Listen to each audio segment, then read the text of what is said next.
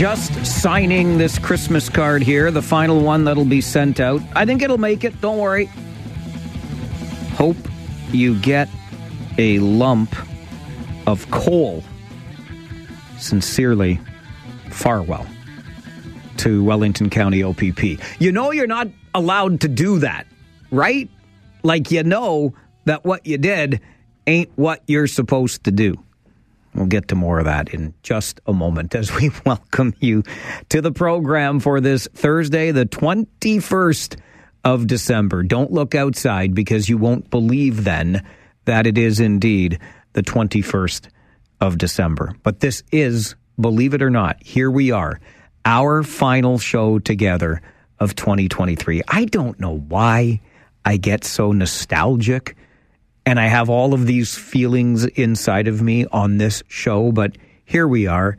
I guess it's true what they say. I remember being a younger man and hearing about older people getting emotional at like TV commercials and stuff and Hallmark movies and the like. And here I am, and I'm feeling all the feels as we have our final show together of 2023. When next we meet, it will be January the 2nd of 2024. Larry Fedoruk will be here tomorrow, and then over the holiday period, you'll hear a little bit of Brock Greenhalgh. You'll hear a little bit of what they call best of. I like to refer to it as least worst, and at least one of you who took the time to email me late last evening saying, I heard there was going to be a best of your show, and all then I heard was dead air. I see what you did there. But you know what? That might very well be the best I could do over the past year. But here we are on the final show together of 2023. I am taking tomorrow off to extend the Christmas break by just a wee bit. And I feel like the kid on the last day of school before the holidays. You know, where you're like, is anything really going to happen today? Like, are you doing the normal day there, teacher? We'll probably goof off a little bit during the show today. At minimum, we've got our flip side, which we do every Thursday morning at 11:30. So we'll have some fun with that. And I suspect there'll be an opportunity for shenanigans throughout other parts of the show. I wanted to share with you just what a great feeling it was. So I went last night to a neighborhood pub that I have not visited in a really long time. Like, it's been way too long since I was at this particular pub, but I was getting together with some buddies and some showed up unexpectedly. So it was almost like a mini college reunion at the same time. But there I was in this place I haven't been in far too long. And as soon as I walked in the door, because it's that small neighborhood pub, right? I saw the owner and he greeted me like an old friend, obviously calls out by name, but it wasn't just coming over with a handshake. It came over with a big bear hug that we gave each other. It had been that long since we've seen one another. And so we greeted one another warmly, and then I got to spend some time with some old friends. And then I ran into, and this was one of the most interesting parts, coincidentally, of the evening, I ran into another old friend who I met at this same neighborhood pub. We bonded over our mutual love of the Pittsburgh Steelers and craft beer. And there he was in the same place last night where I used to see him frequently. He's now a city councilor in Kitchener. I'm still doing this. And there we were at the same old neighborhood pub, and he too was just stopping in, hadn't been there in a while, but was out doing some errands and thought, you know what, it's going to top off these errands nicely. A cold beer on the way home. That's what a neighborhood pub is all about. It was kind of like being at Cheers, except nobody shouted Norm when I walked through the door. But nonetheless, it was a really nice experience. Felt good. It was a very holiday-like feeling last night. To the matter at hand that I did allude to as we began today, and I just want to take this serious note, and then I'll get right to your phone calls, because, you know, the moment we start the show and you hear that awesome music to start your day, phone lines do open, and they stay that way until 12:58 p.m. That's when I have to sign off and get things over to the news center, and then Now You Know with Rob Snow.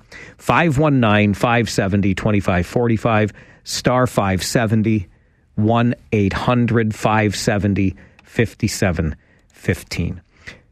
You would have heard during All News Mornings, Josh Gorey was following the story, and it was just mentioned in that 9 o'clock update with Luke. I don't know what...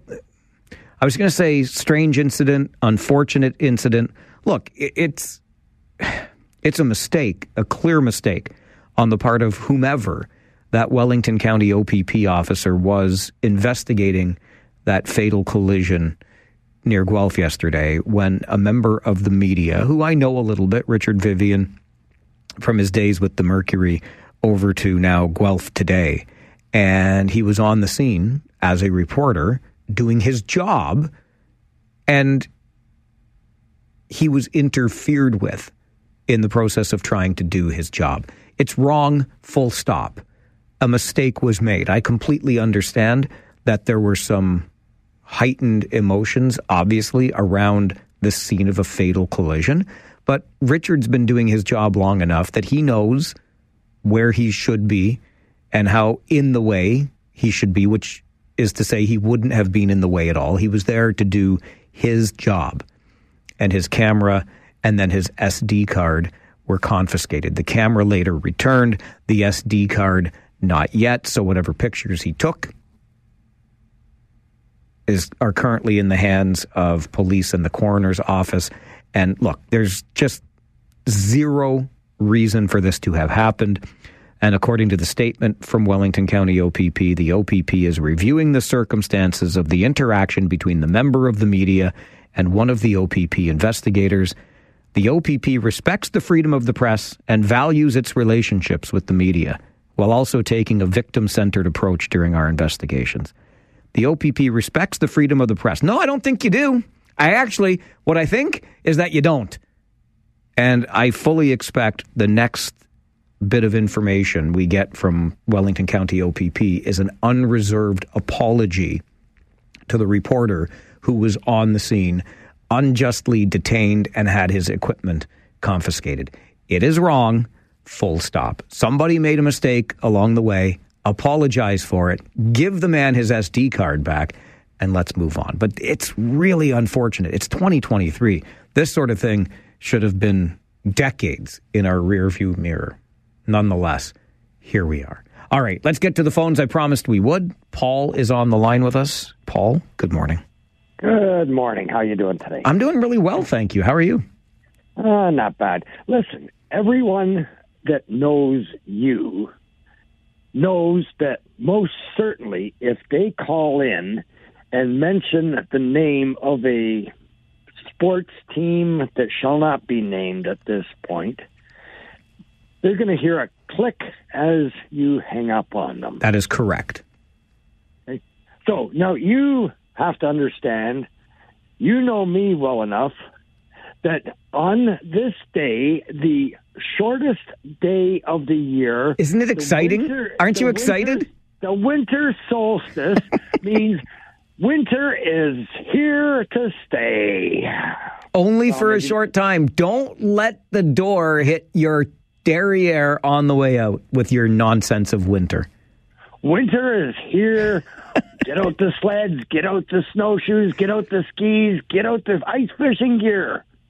Going to take my grandson ice fishing this year, and we are going to enjoy the winter. Where are you going to find ice fishing, Paul? How far north are you going to have to go? It's going to be 8 degrees here on Christmas Day. Right now, but when the conditions are right, I will go up and I will pick up my grandson, and we will drive 2.5 miles down the road and be on Rice Lake. Nice. That's what. It was an amusing conversation with my grandson. He's only 6. He just learned how to fish this past summer.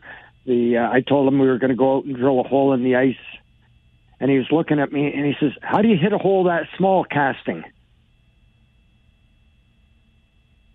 And your answer was? We don't. We don't cast out to the fish. We got to drill a hole where the fish are and drop the line down to them. There you go. Listen, you enjoy your holidays, and look forward to talking to you in the new year. Maybe I'll find my way down to Preston for a wobbly pop. Yeah, you never know. Maybe you'll say something dumb, and I'll have to call back and correct you today. That might be. The odds are I've still got 3 hours and 45 minutes. Chances are. Very good. Merry Christmas. Merry Christmas, Paul. Nice to hear from you. Paul is right. The really only rule on this show is don't say the name of the team that shall not be named, and I will not hang up the phone on you. Although I have been known before, because what Paul likes to do, you see, is use the summer solstice against me. This is one of my favorite days of the year because we've made it.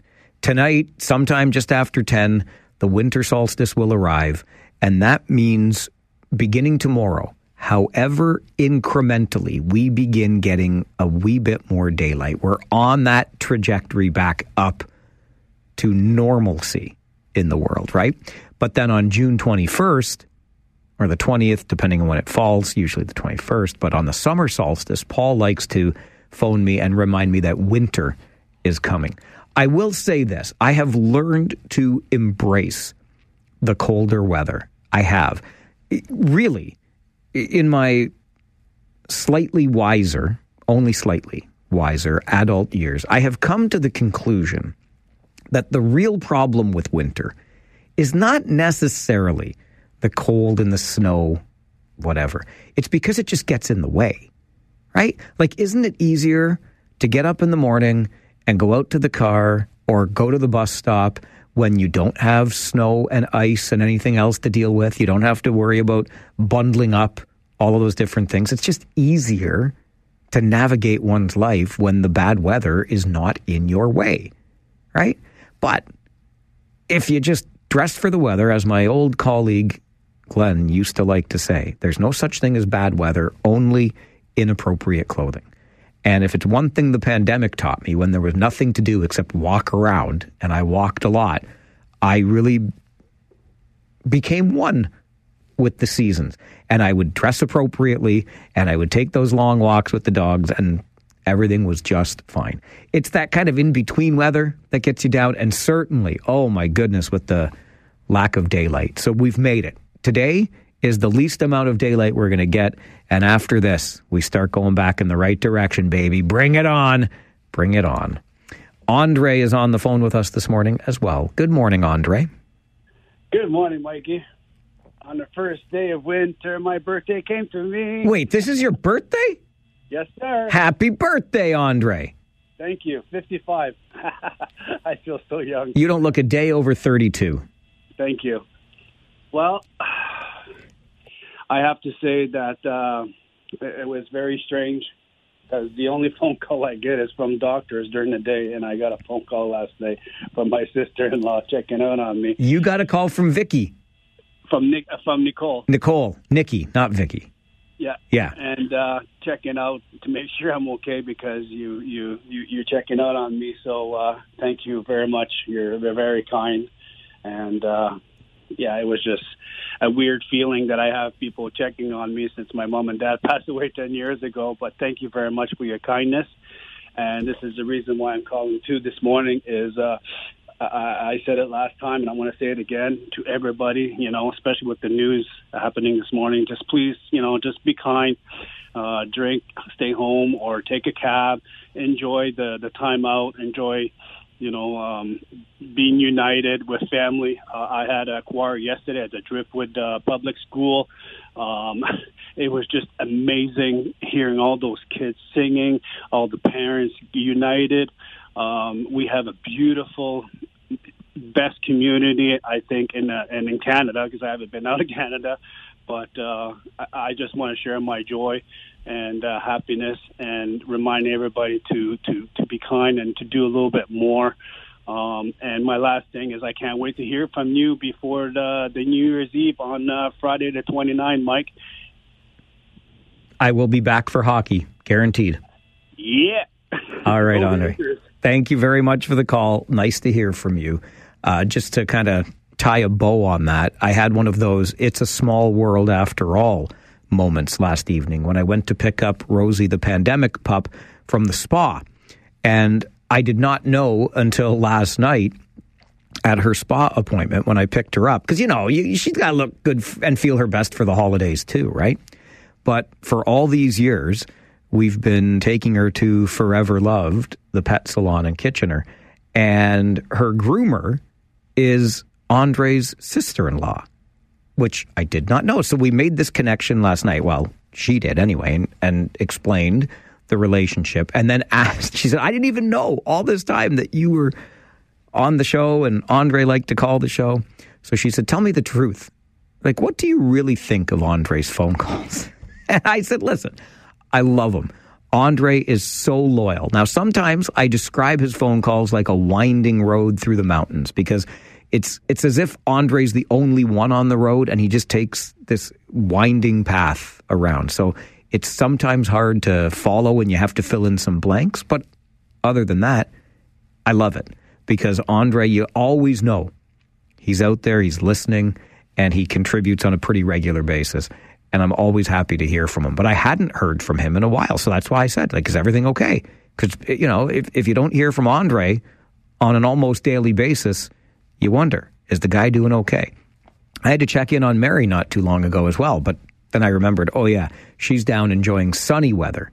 She escapes the winter like the smart lady that she is. We're going to get through this final show before Christmas together on the program today. It's the Mike Farwell Show on City News 570.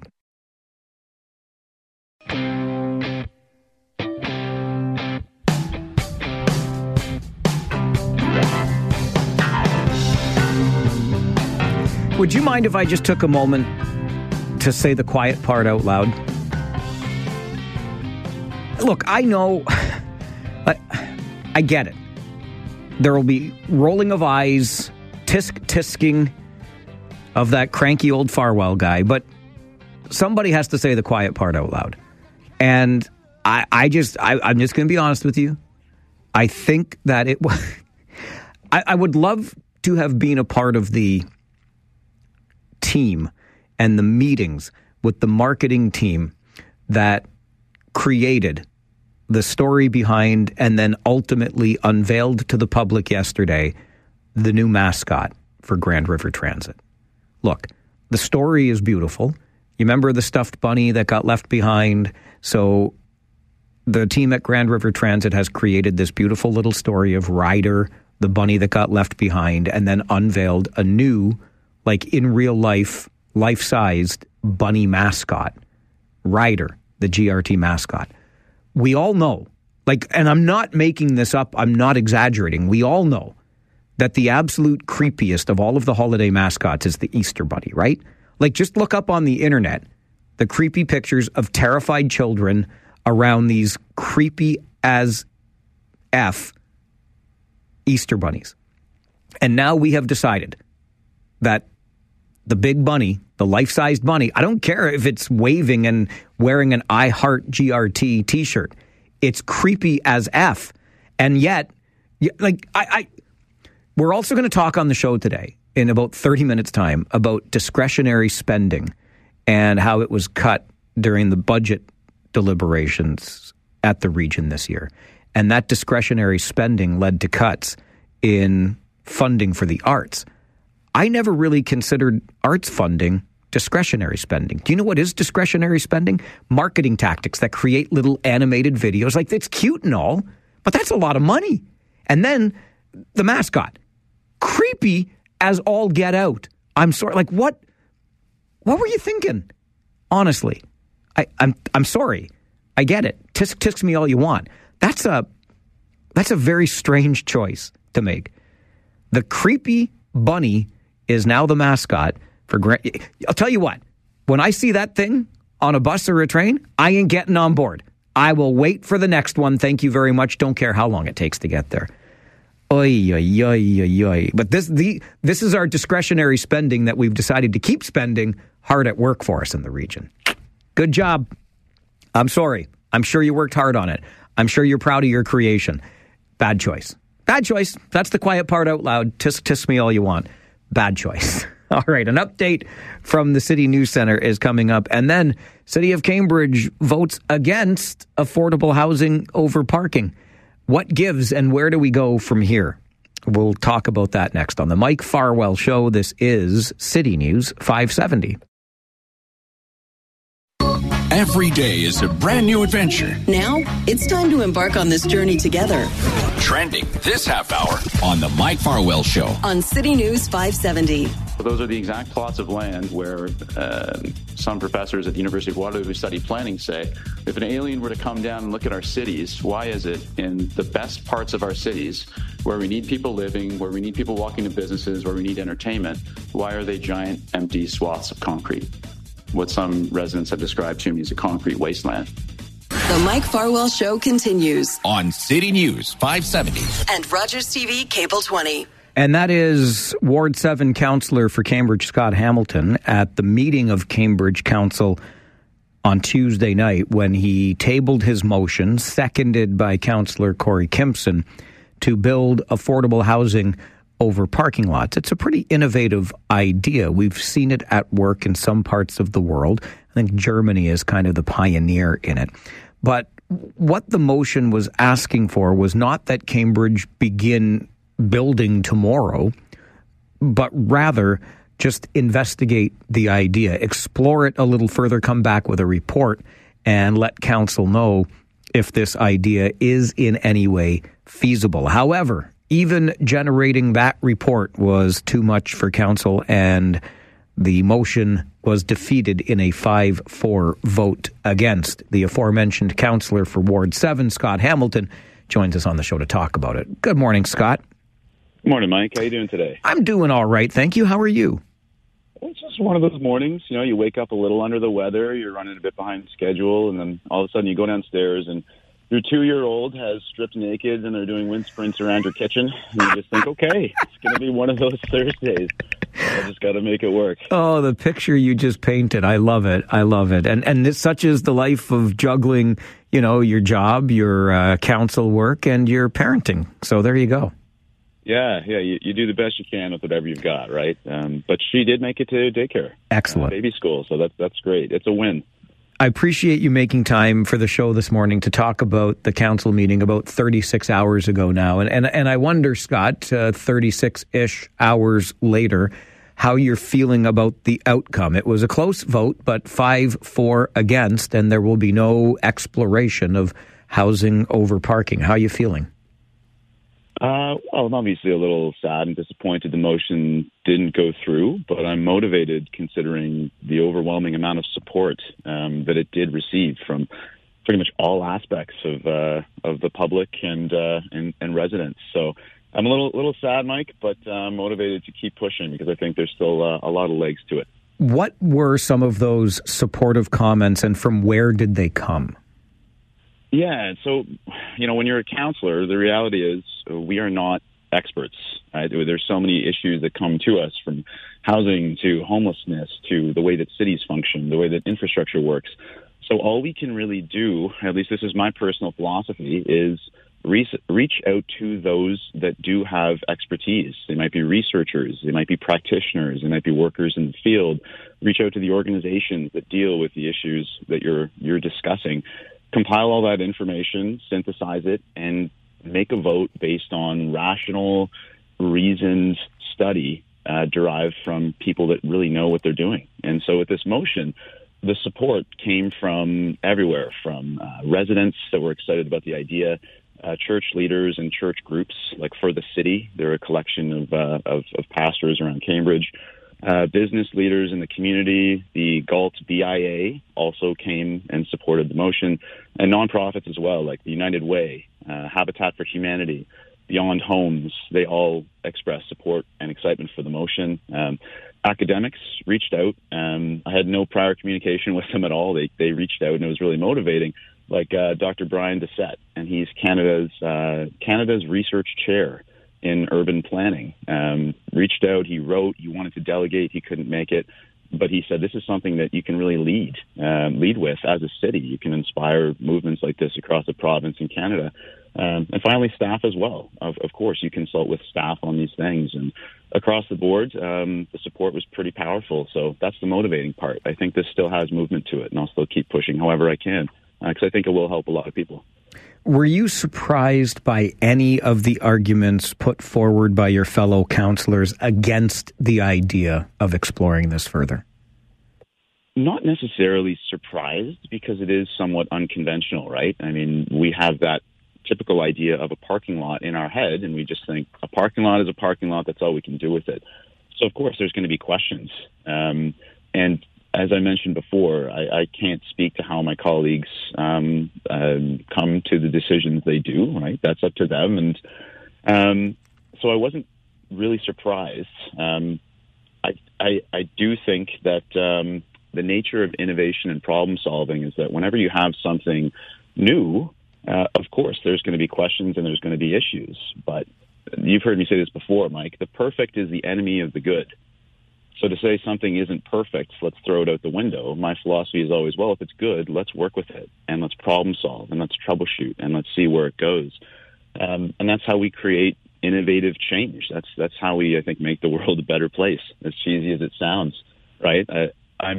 Everything that we take for granted around us, literally everything, is a solution to a problem that we've forgotten a long time ago. And we've forgotten it because the solutions have come up and we've forgotten why that problem even existed. And so I'm hopeful that the same thing can exist with housing. Right now we're in a crisis. We need to think of innovative, out-of-the-box ways to try and solve it.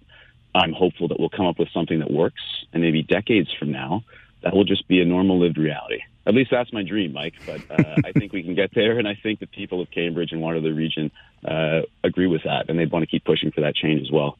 One of the things that I've been wrestling with in all of this, Scott, is that in our two-tier municipality, the region, so the upper level of local government, is responsible for affordable housing, its management, etc. So I'm just wondering, and maybe you can shed light on this because you're at the council table at the lower tier, the city, but could the city ultimately do any more other than provide direction to the region to pursue the feasibility of this? Like, can the city actually get the housing built on its own? Not really, unfortunately. It's just the nature of us being a two-tiered system. It's just not in our jurisdiction, right? Just like we have no jurisdiction over, let's say, national defense. If housing is under the region's jurisdiction, we have to respectfully work with that, right? And with all due respect, Mike, I think this decision itself, it has nothing really to do with the nature of the two-tiered municipality. And I agree, that's another conversation we can have for sure. But it came up frequently, the conversations about Cambridge, what it can do, and its staffing levels. And I just want to clarify something, if I may. This motion was directed at Cambridge, and every single motion I've ever come up with at council, and it's been quite a few over the past 3 years, I have engaged staff, I've worked with staff, and this motion was no different. And staff even helped me write it. Staff helped me edit it.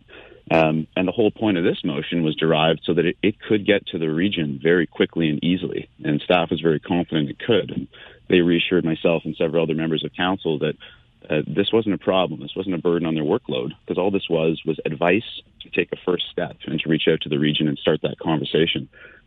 So I will be, as a councillor, I'm still going to reach out to the region and say, hey, unfortunately, this didn't work in Cambridge, but I think this idea could work in the region of Waterloo. So maybe there's another viable location. And if it helps people, if it starts somewhere else, I don't care if it's Kitchener or Waterloo, I think it can work and help a lot of people. And I look forward to hopefully seeing it in Cambridge one day. But it was going as far as, even Toronto. CFRB 1010 yesterday was talking about that innovative housing project in Cambridge. So it's piqued a lot of interest. And I think regardless of whether it's Cambridge or the region or whomever, it's got potential. People are excited about it. And I'm excited to see where it goes. I'll do whatever I can to help it. So I think you've alluded to then next steps for you, because you've said several times this morning, Scott, that you remain inspired by the feedback that you received on the road to Tuesday's meeting. And despite the fact the motion was defeated in that 5-4 vote, you're going to keep working on this. So what does that look like for you? Well, unfortunately, there's nothing that Cambridge Council can really do anymore. One of my colleagues could maybe move to have a motion to rescind. It's put back on the floor. I'm not going to personally explore that option. But I can still use, under my own capacity, reach out to colleagues at the region. I'll be doing that. Reach out to our MPPs, reach out to members of the federal government, and just see if, hey, maybe this is worth exploring because of, again, the tremendous variety of different experts, researchers, practitioners that have looked at this and said, this is absolutely worth pursuing for a whole host of reasons, everything from benefiting the environment to providing local businesses with more customers to boosting the livability and walkability of downtown cores to the bottom line, which is providing more affordable housing for people that need it. And that's an essential point. I mean, I don't know if it came up at council, but one of the delegates, Daniel, was a pastor, and he was saying, hey, this is affordable housing isn't like a car on cinder blocks and sketchy people walking around. Affordable housing is like 2 new teachers, right? Affordable housing is needed by tradespeople, by young professionals. That's how crazy the housing market is. And now we're seeing people that work in Cambridge having to buy housing way out in Listowel and drive in simply because there's nothing that's affordable. So I think regardless of where the idea comes from or who does it first, I'm hopeful it can be implemented on a wider scale in the future, and it will be more commonplace. And some of those questions my colleagues raised will hopefully be answered, whether it's by Cambridge staff or staff somewhere else. I just hope that someone picks this up because I think it will help a lot of people. I think it's a really cool idea. At least, I guess, we've started the conversation in a pretty meaningful way, so it'll be interesting to see where we go from here. Scott, once again, thanks for making time for the show this morning, and very best of the holidays to you and the family. Thanks so much, Mike. Appreciate the conversation. Merry Christmas and happy holidays to you and all your listeners. We'll talk again soon. Bye-bye. Cheers. Scott Hamilton is the Ward 7 councillor in Cambridge. 5-4 against. Those against the idea of putting, well, even just exploring the concept and the feasibility of building housing over existing parking lots in Cambridge. Mayor Jan Liggett voted against. Councillors Mike Devine, Nicholas Ermetta, Adam Cooper, and Helen Schwery, the newest councillor. Those were the councillors opposed to even just having the feasibility study done. And you heard Councillor Hamilton just say he had spoken with staff even prior to bringing the motion forward and had an understanding that they had room on their plates. They had the capacity to generate this report for council's consideration. But no, those 5, Liggett, Devine, Ermetta, Cooper, Schwery, said, we're not doing this. Councillors Roberts, Sherry Roberts, Corey Kimpson, Ross Earnshaw, and Scott Hamilton said, yay, let's try this. So there's your 5-4 vote, or your 4-5 loss, if you will. And there are a couple of things that come from this to me. Like the idea that this shouldn't be the purview of the city and that nonprofits or churches should lead the way. No, thank you. I mean, they can absolutely be partners, but I think municipalities have a real opportunity here to be leaders. That came up. The idea that staff didn't have the capacity to do the work came up. That doesn't wash with me one little bit. I'm still a little bit confused about Councillor Mike Devine's comments around any damage to the parking lot and who's going to pay for that. Well, just so you know, Cambridge residents, you've already paid for the parking lot because the city owns it. And so if that parking lot ever gets repaved or even just repainted, you're paying for that. So I really don't understand this idea of, oh, heaven forbid, when you're building this housing, something happens to the precious parking lot and who has to pay for it?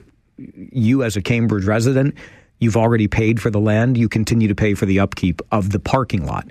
This could have put some more affordable housing on top of it. And then, of course, there's the whole issue, and I brought it up yesterday, and I called it the dirty little secret, but I worry a little bit. Like, the region has been a great partner. We've seen some great projects. I mentioned yesterday the YW, for example, project on Blockline Road in Kitchener. Kitchener puts up the land. YWKW operates the affordable supportive housing, and it's a regional initiative that gets some funding federally as well.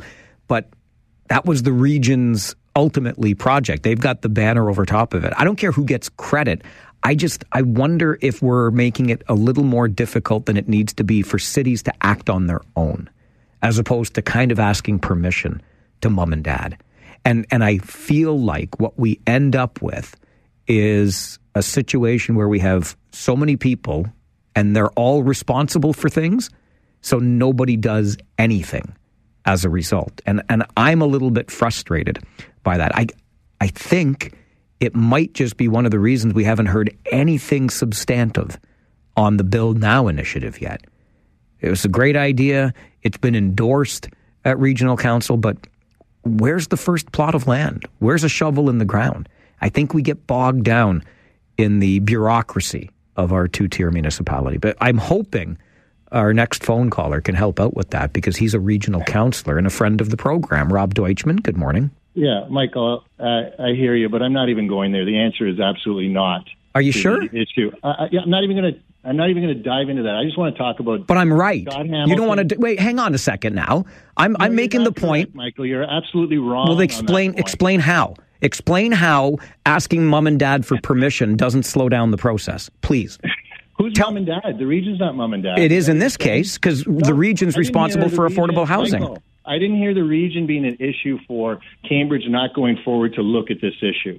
Okay, that's all Scott Hamilton was asking for. Well, I know that, Rob, but Cambridge will go forward. So don't throw the region into this. Hang on, but I'm here to talk about a great initiative. You're ignoring the elephant in the room, Rob. No, you're creating. I'm not. I'm telling the truth, Robert. Come on. You've got a pump, and you're inflating, and you're creating an elephant in the room. I'm not. Elephant in the room. Oh, goodness gracious me! You know this because you're on the count, Rob. I know. You are being disingenuous, sir. Oh, absolutely not. Look, Michael, I'm coming on your show to talk about Scott Hamilton's great initiative. It is a great initiative, but and I am stunned that the. So you're coming on the show to piss on Cambridge Council, is what you're doing? What? Well, oh my gosh, Michael, don't say that. Well, why not? Well, what else? I am saying that I'm surprised that they wouldn't go forward. Fine, but even if they did, words in my mouth, though, Michael, that is not. But not Rob, even if they, okay, so you want to come on and say you're surprised? I get it. You shouldn't use that kind of language.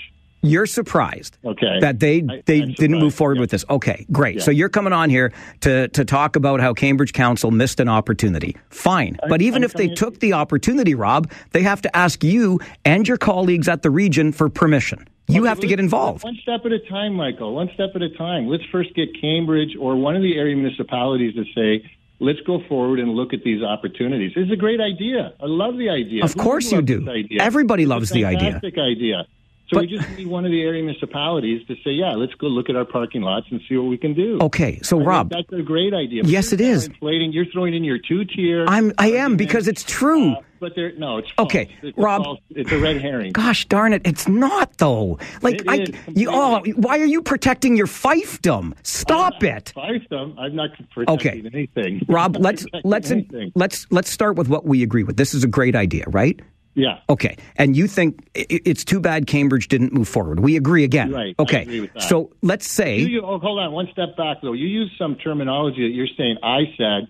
It was not a nice word, and I think you should apologize for that. Saying piss on the radio? Yeah, I'm sorry for saying piss on the radio. You're saying I'm doing that, and I think that is not. I am not doing that. They looked at it, they discussed it, and they're entitled to vote how they want to vote. But I am not doing what you just said on anyone, and I think you should apologize for that. I'm sorry for saying piss. Okay. So here's the thing. So then Cambridge, let's say they did say yes to exploring this idea. I'd be head over heels. Exactly. But hang on now, Rob. Now you got to work with me here, okay? Yeah. So let's just say they can do the report in 3 months. So by March of 2024, Cambridge comes back and says this is great. Right. Okay. Then that triggers what? Coming to mom and dad for permission at the region. No. Yes. No. See, so why can't... It's not coming... No, Michael, you're looking at it all wrong. It's working collaboratively to take the next steps. We're partners. What are we doing in the first 3 months? We're waiting for Cambridge, the city, to prepare a report. Then what happens? Prepare a report. That's the way it goes. Look at... I know that, but then why can't the city just act? That's what I mean. Why can't they what? Why can't the city's going to prepare the report, and then the city should just be able to go and do it? I think they probably could. I mean, we have to examine that. I don't think... Yeah, we have to examine that because mom and dad need to give their blessing. Michael, Robert, mom and dad. I'm telling the truth, and you're not, sir. You are not telling the truth. Well, first of all, I don't know all the answers to everything. That's the truth. Yeah, because there's too much bureaucracy in the way, Rob. No. Yes. No, look, we administer affordable housing, and we do a great job, and it's a humongous task that we're taking on. But if there's opportunities to expand housing in the region, we're partners in all of that. I get it, but why then? Why does the city have to do a report first and then get the region involved? You see the time that's lost there? No. Hold on. The region. It's easy enough to say, hey, region, let's work with the city as they're developing their report. They can all work together. This is not a problem. We've worked together on lots of things. It's not an issue. Absolutely not an issue. Okay. I disagree vehemently. Here's something I'll throw out. Okay. My friend Donna Reed would have supported this project wholeheartedly. So now are you throwing shade at the new Ward 1 councillor? I'm not. Again, why do you throw these? I'm asking a question. I'm asking a question. It's interesting to see how timing of things occurs, right? And you get different views around the horseshoe. Everyone's entitled to their views. I respect everybody's views. At the region, we have people that are right, center, left, and we all work together collaboratively. But I'm just pointing out how things would have been different in that situation. So it's a matter of perspective. It's a matter of, it's not done yet. I mean, I'm going to reach out to Scott Hamilton. We can certainly continue to work on this project and engage people in the community to continue to work on this idea. It's not dead. It's not dead at all. And I reached out to Scott earlier and was told he was on the show. So I quickly listened in to the show, and I wanted to jump on and just say that I think it's a great initiative. And I think we should continue to work on it. I'm going to reach out to Scott to continue to work on it because we need new and innovative ideas. We need to explore these. Scott Davey introduced a motion about a year ago to have City of Kitchener staff look at ways that they can deal with the rental displacement issue. And they came out with an excellent report recently. So you can do things. Staff can take their time to come up with innovative ideas. Rob, I'm so late. I got to go to the news. But thank you for calling. Okay. All right, bye. Bye. Talk about taking a 180. Yes, cities can do stuff about rental bylaws, sure, but they need permission for affordable housing, and I'm so disappointed in that. And no, you're not throwing shade at Cambridge Council. You're not throwing shade at the new Ward 1 councillor. I see it differently. I heard it differently, but hey, I guess I had different intentions or I experienced it differently. I don't know. Oh, I'm frustrated now. This is the Mike Farwell Show, City News 570. Oh, well, that escalated quickly, didn't it? Look, I get really frustrated when I have conversations with people who won't admit we are overgoverned. We really are. I'm sorry, we are. And we have a bloated bureaucracy that sometimes, not all the time, we do a pretty damn good job around here. We do. But sometimes we get in our own way, and I really believe that as much good work as we've done on affordable housing, for example, we could be doing even more if we could certainly be doing it faster. Without question, we could be doing it faster. And I get frustrated when you try to tell me that I'm wrong on that, because I really don't think I am. Maybe we'll find out in 2024. Nonetheless, we're late for news, and then a conversation coming up that I know you're going to want to be a part of because I'm getting a lot of traction online already. Arts funding in the region. It should be core funding, right? When you cut discretionary spending, you cut arts funding. The CEO of the museum in downtown Kitchener here to take your calls next on the Mike Farwell Show. This is City News 570.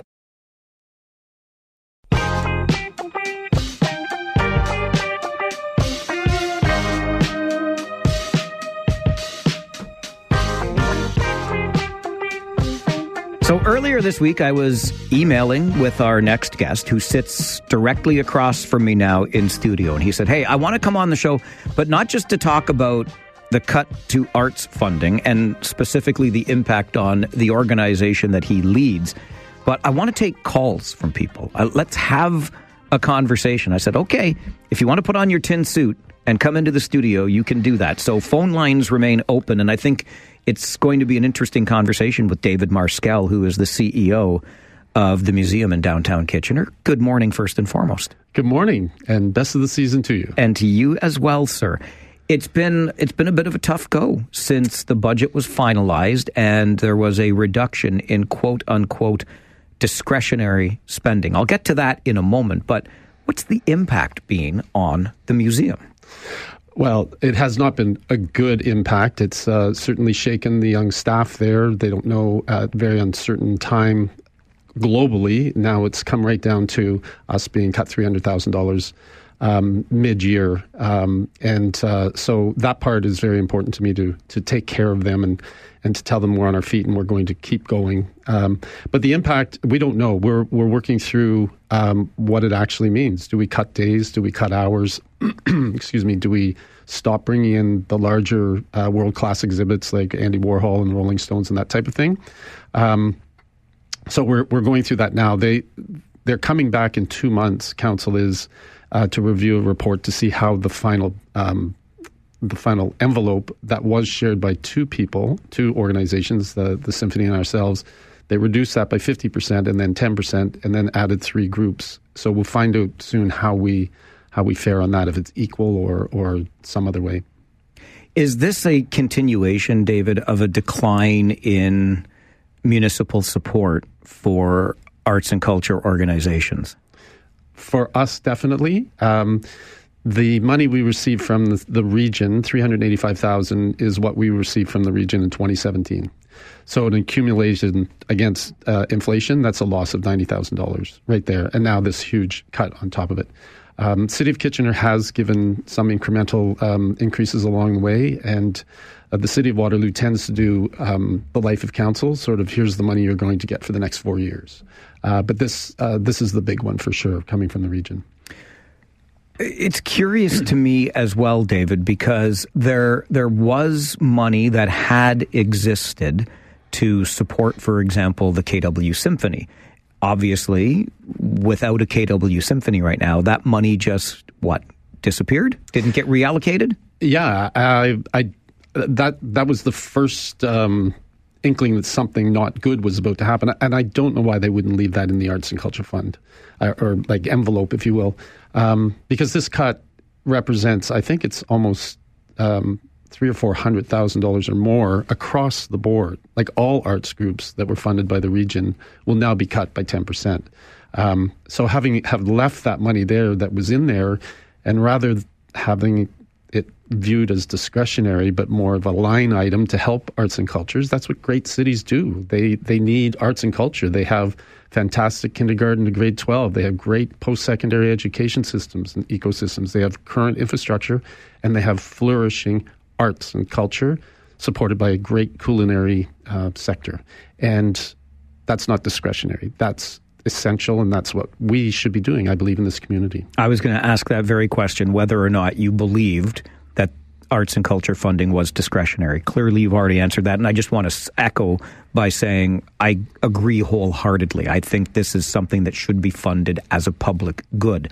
But I will share with you, because I mentioned before the news update that I'd been getting some traction on this online, letting people know that you were going to be on the show today to have this conversation.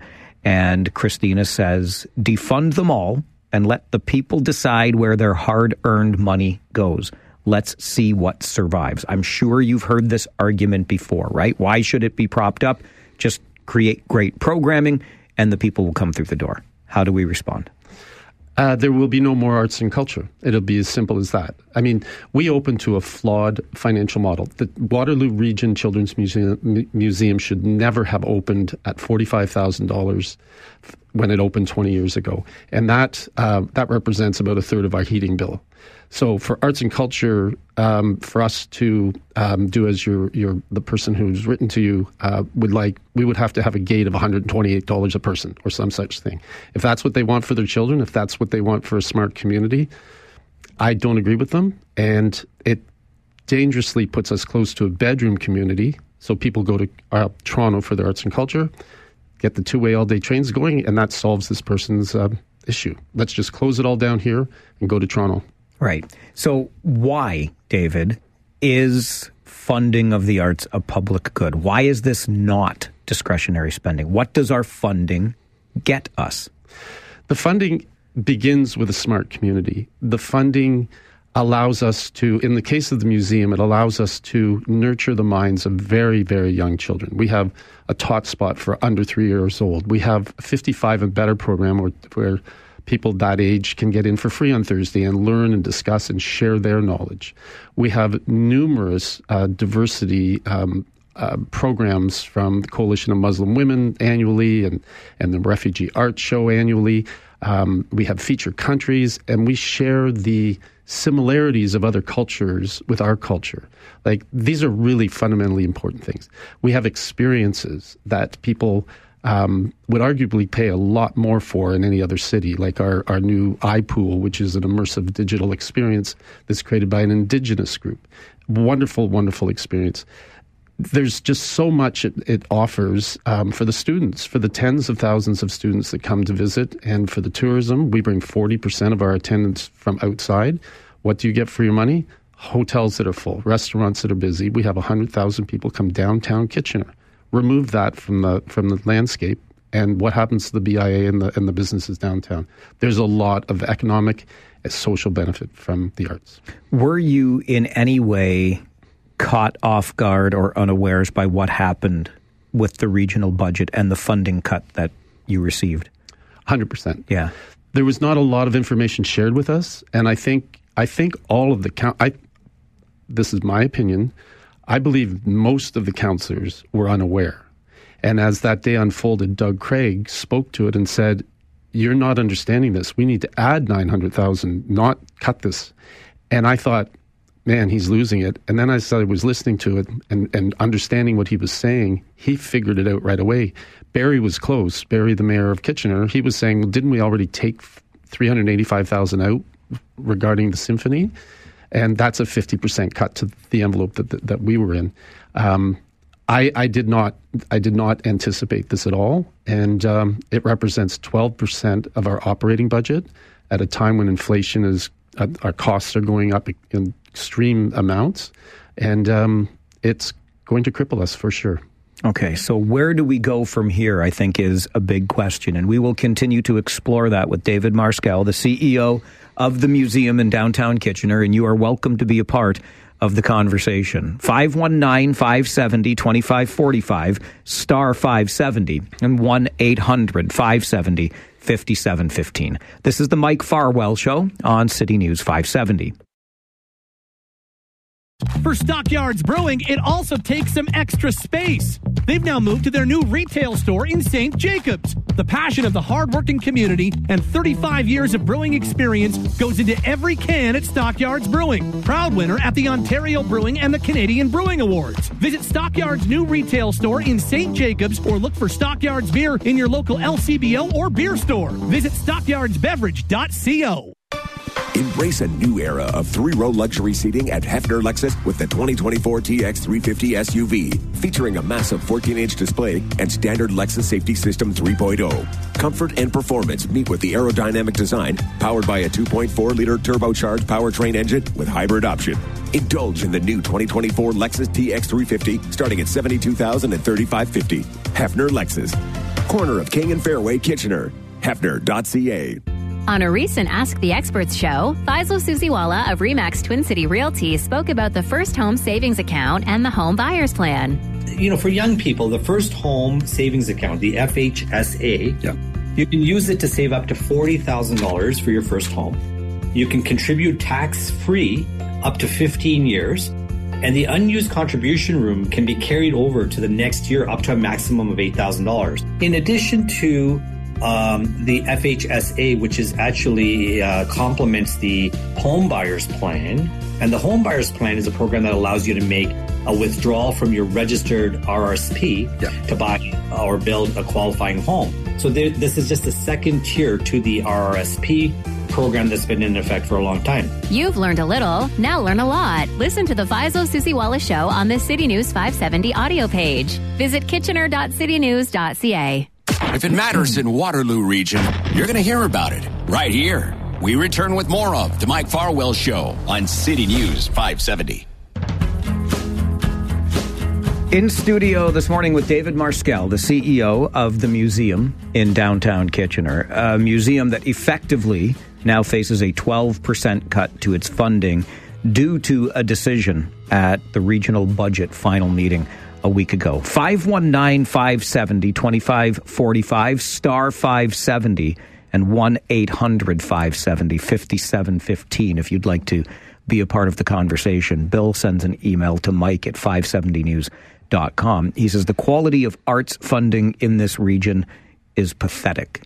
David, I don't think you'll disagree with that sentiment. No, and thanks, Dad, for writing in. I appreciate that. More than a decade ago, what prompted the Creative Enterprise Initiative is these councils, all councils in the region, acknowledged there was a funding gap of $6 million plus. That was 12 years ago. We've never filled that gap, and it's only gotten larger. It's broken, and I'm almost glad this has happened because it needs to go to a larger conversation. We need to amalgamate the arts sector. We need to bring that under one area. I would love for us to look at a board of governors that are people that are not part of any arts group, but look for shared resources. It's ludicrous that the siloed arts groups that have come out of this type of funding aren't working together to share volunteer coordinators, IT, cleaning, all sorts of different types of things where we can share. So some of the responsibility, to your first person you reference, is on us to work together. It's not happening at the staff level. We need somebody above us, a board of governors that looks at that, and it could save huge amounts of money. But there needs to be a conversation. It needs to be fixed. It can't just flop on the deck as we are left to do. And to your point, we've lost 12% of our operating budget. It's a 75% cut from the region. Clive sends an email as well, and I think he gets to exactly what you just talked about, David, with a more coordinated approach, let's say. And I know Clive also, by the way, is a passionate patron of the arts locally because I see him at many an artistic arts and culture event. So Clive writes to Mike at 570news.com. The arts groups have to come together and work together to promote each other and advertise as a group. The greater community has no idea of what you at the museum or the other arts groups offer. You're all working independently and thus against each other. Does it feel that way inside? I agree 100%. We don't, and I'm only speaking for the museum, have enough money to get the message out. We've got a fantastic hockey exhibition. It should be working in this community, and it's not achieving what I thought it would. We don't have enough marketing dollars to be able to carry that.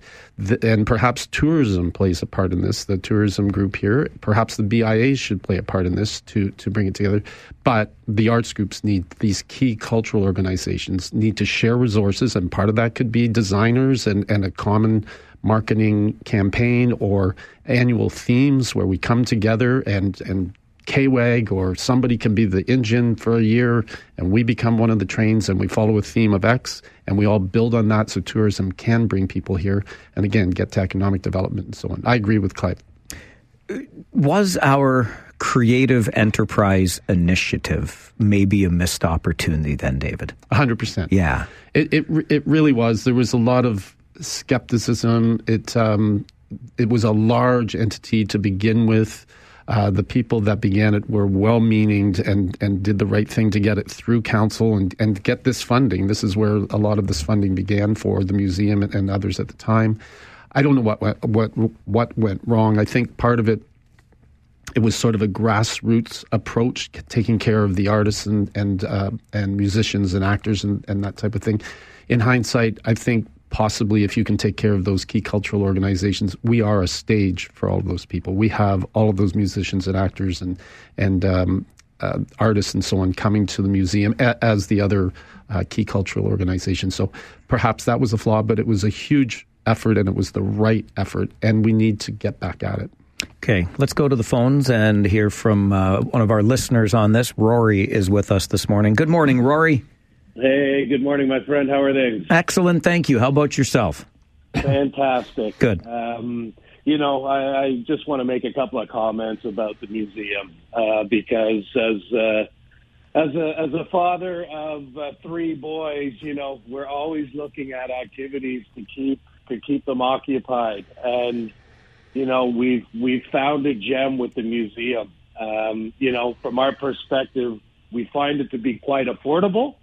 In terms of the cost, and when you look at different places in Toronto, that's not always the case.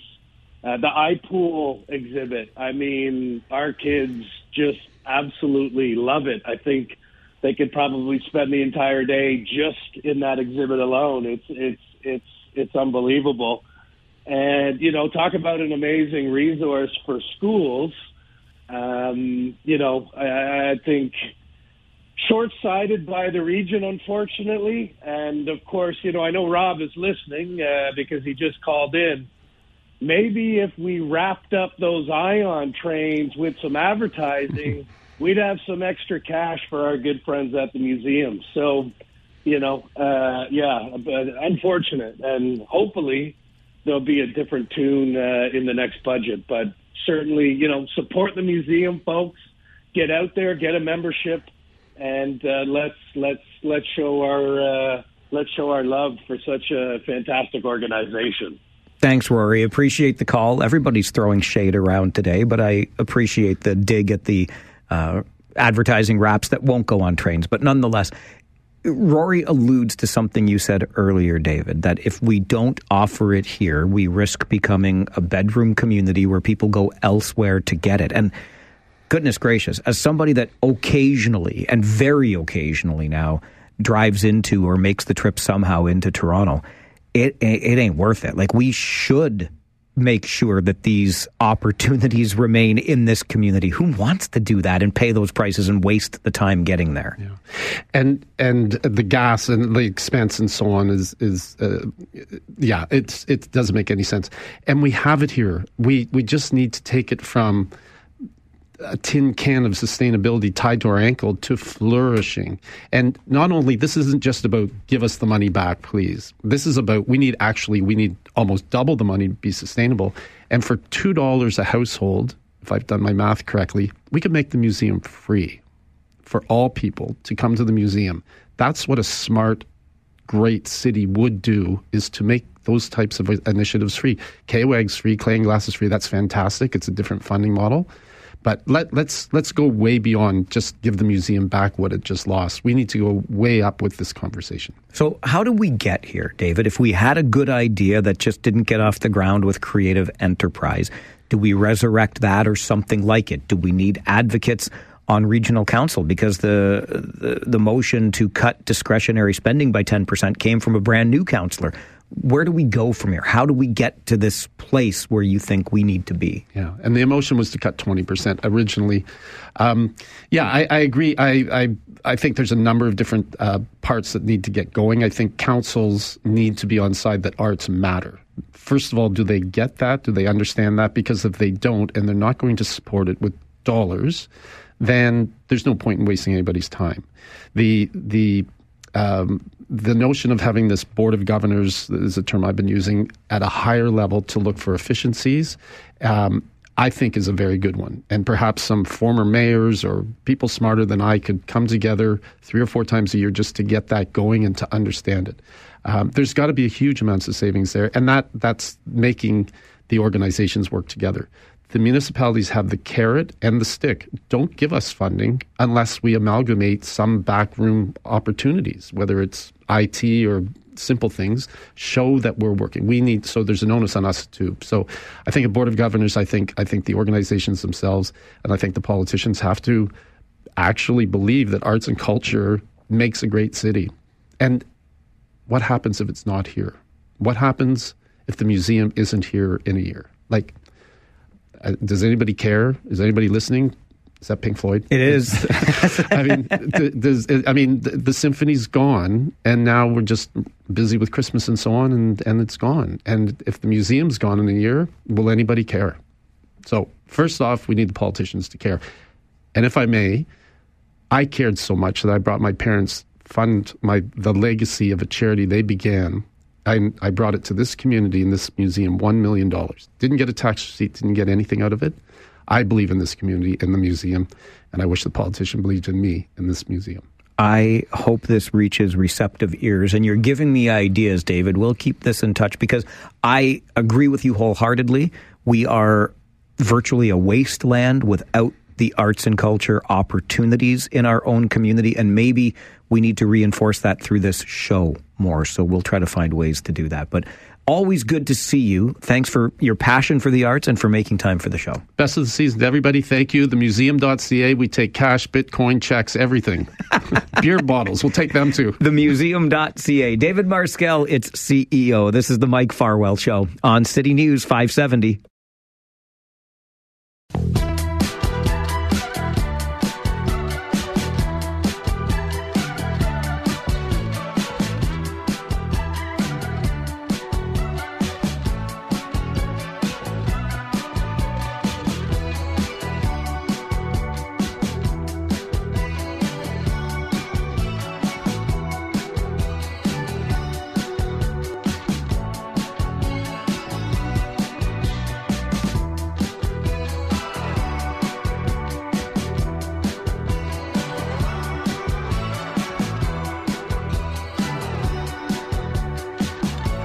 Tis the season for uplifting stories. And as we head into the holiday season, in fact, we are here on our show today, the final we will be here for before Christmas.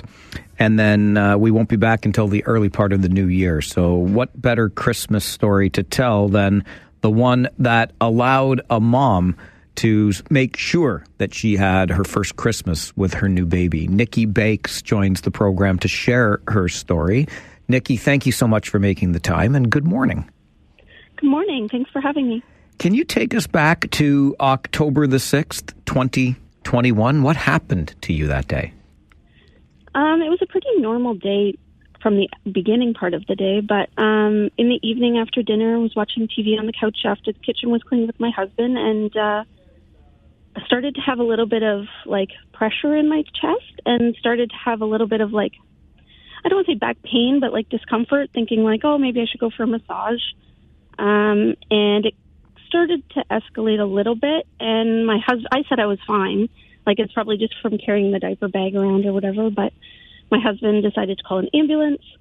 Thankfully, he did. About 5 or 6 minutes after they arrived, I was in the back of the ambulance, which was all normal until my heart stopped for about 9 minutes. And I was taken to St. Mary's from where we live in Elmira. I'm sorry, but that made me pause for a moment. Your heart stopped for 9 minutes, Nikki. Yeah. So I received CPR in the back of the ambulance on the way to St. Mary's Hospital. And, they worked on me in the back of the ambulance. And then when we got to St. Mary's, the doctors kind of took over and provided care. But thankfully, they got me back through the CPR. But it was a very scary and unexpected. I'm a healthy 30-something mom and with no health issues prior to that moment. So it was very surprising. Jumpin' Jiminy. That one hits really, I can't even imagine 9 minutes. This is referred to as a spontaneous coronary artery dissection, or SCAD heart attack. Did you know anything about this prior, Nikki? No, I had never heard anything about it. Like I said, it largely targets men as well, but it largely targets healthy women. And in my case, it was postpartum related. So because I had a baby, the hormones kind of weakened my arteries, and that caused a tear. And the tear acted as a flap that blocked blood flow to my heart, whereas normal heart attacks are a buildup of plaque over time and sometimes lifestyle related, but mine was the actual artery had a little flap that caused the blockage. So it was very, very, that's why it's spontaneous, unexpected. And what was it that, as you look back on this experience, Nikki, that allowed you to be here, allowed us to be having this conversation today? Well, thankfully, the care I received, I attest it to three things: my husband calling 911, the care of the paramedics, and in large part, the care I received at St. Mary's Hospital. I don't think I would be here without them, and I received such great care. I'm hoping that others in the community continue to receive that care in the future, too. I know they serve about 1.4 million people across Ontario. And this fall, I actually participated in the Hike for Heart in September, and was really surprised to learn that the cost of replacing equipment in the cardiac unit is covered 100% by donations. So, yeah, I was really, really surprised to learn all that. Yeah, it's one of the things that also gave me pause when I began to learn more, because we think about hospitals being funded by provincial healthcare dollars, but that's just for the operation. We don't think about the equipment and stuff. And then you nailed it, Nikki. The hospital has to do so much work in fundraising to keep that necessary equipment functioning, to get the new stuff, etc. You had mentioned postpartum earlier too. Your little boy was 4 months old when this happened to you back in 2021. So, and this is October of 21. So Halloween's coming, Christmas is coming. And I mean, how do you feel at this time of year, thinking back on 2 years ago, and the fact that you almost didn't make it to those holidays and those milestones with your newborn? Yeah, it's definitely emotional, and it's definitely brings up a lot of feelings of gratitude. I'm grateful for the care I got provided at St. Mary's. I'm grateful for my family and my recovery, and the recovery that I had through the cardiac rehab program. So, yeah, it's scary to think about, but it's also, I'm very grateful. And yeah, I wouldn't have gotten to experience my first Christmas with my son, his first birthday, my first Mother's Day. So it's hard to imagine how things would be different had it not been for the recovery and the care that I received. How are you feeling today? I feel great. I would say I have life, I'd say 95% as normal before the SCAD heart attack happened. I went through a recovery process. I went through the cardiac rehab program. I'm on some medications, which sometimes they kind of suck, but like in the scheme of things, it's much better than the alternative. So I have no complaints.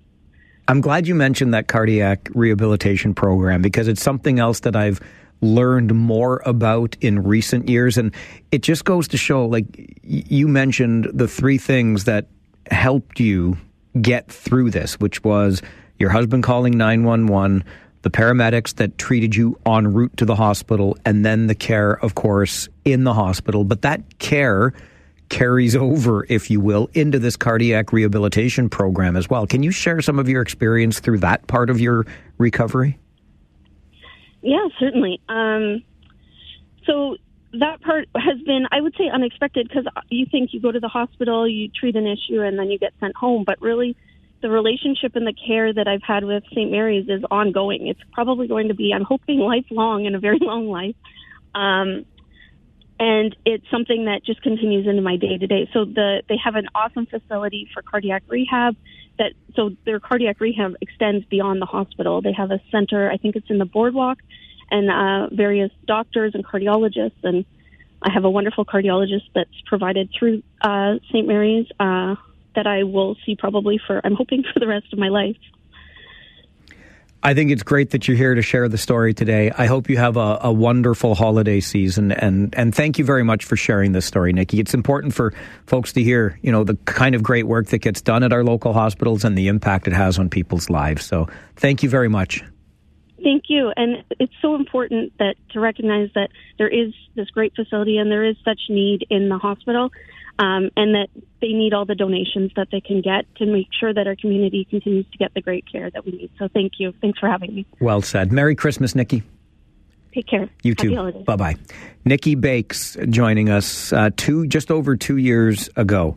She suffered a SCAD heart attack, a spontaneous coronary artery dissection. And had it not been for her husband's insistence on calling 911, the excellent work of the paramedics as she came from her home in Woolwich Township, about 20 kilometers away from St. Mary's Hospital, in an ambulance, the work being done en route, and then, of course, the care she receives, not just in the moment of the emergency at St. Mary's, but that cardiac rehabilitation program, too. You heard Nikki talk about the relationship that continues to exist in the months and years after. It's just, it's a part of the continuum, if you will. And as we touched on, it was something that I had to learn about and I've become more aware of. Hospitals, we just think about as being funded by our provincial health dollars, which they are operationally. But when it comes to the equipment in those hospitals, keeping it functioning, upgrading it with the newest stuff and the latest and greatest, well, hospitals fundraise. for things like that. And I'll remind you again, because I've shared the story before, you heard Nikki talk about how many people, 1.8 million, we're getting close to that 2 million mark in terms of population served in the catchment area, if you will, of just the cardiac center at St. Mary's Hospital. A friend of mine who I work with in the Ontario Hockey League, well, he retired now, that guy, from his Ontario Hockey League work. But nonetheless, in Owen Sound, the great Freddie Wallace, when he had heart issues, where did he end up? Right here at our hospital, St. Mary's in Kitchener, because the coverage area for St. Mary's goes right up into Grey and Bruce County, up onto the Bruce Peninsula and Tobermory, etc. When I was a kid, my grandfather, my mom's dad, died of a heart attack.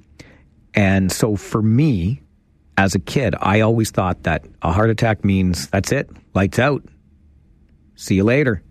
And of course, I've come to realize over the years that that is not the case anymore. It may have been the case 40 plus years ago when I lost my grandfather, but we have made so many advancements and the care has come so far in those decades. I was just talking to a fellow the other week that talked about the valve he had replaced in his heart. And I mean, he's living a life as normal as any other. I've shared with you before, both of my parents ended up at St. Mary's in the same year to get stents put in. And this is the sort of thing where you're almost in and right out again. It's not weeks or months, it's, days. And you can get the necessary treatment and you're on your way. And then, of course, you've got that cardiac rehabilitation program that's a part of everything, too. Just something to keep in mind. These stories are pretty impactful. And if you go to supportstmarys.ca, you can help ensure that we continue providing this care. It's a world leader.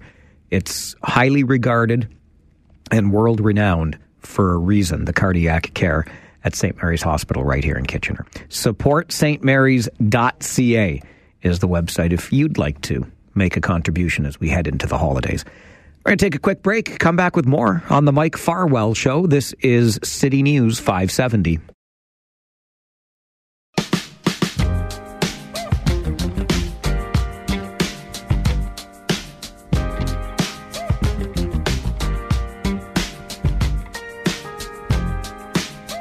I don't know, we're not even 2 hours into the show, and it may already be time for a mea culpa. I remember Paul called in first thing this morning and said, it depends on whether or not you say or do something stupid, which will determine whether or not I have to call back.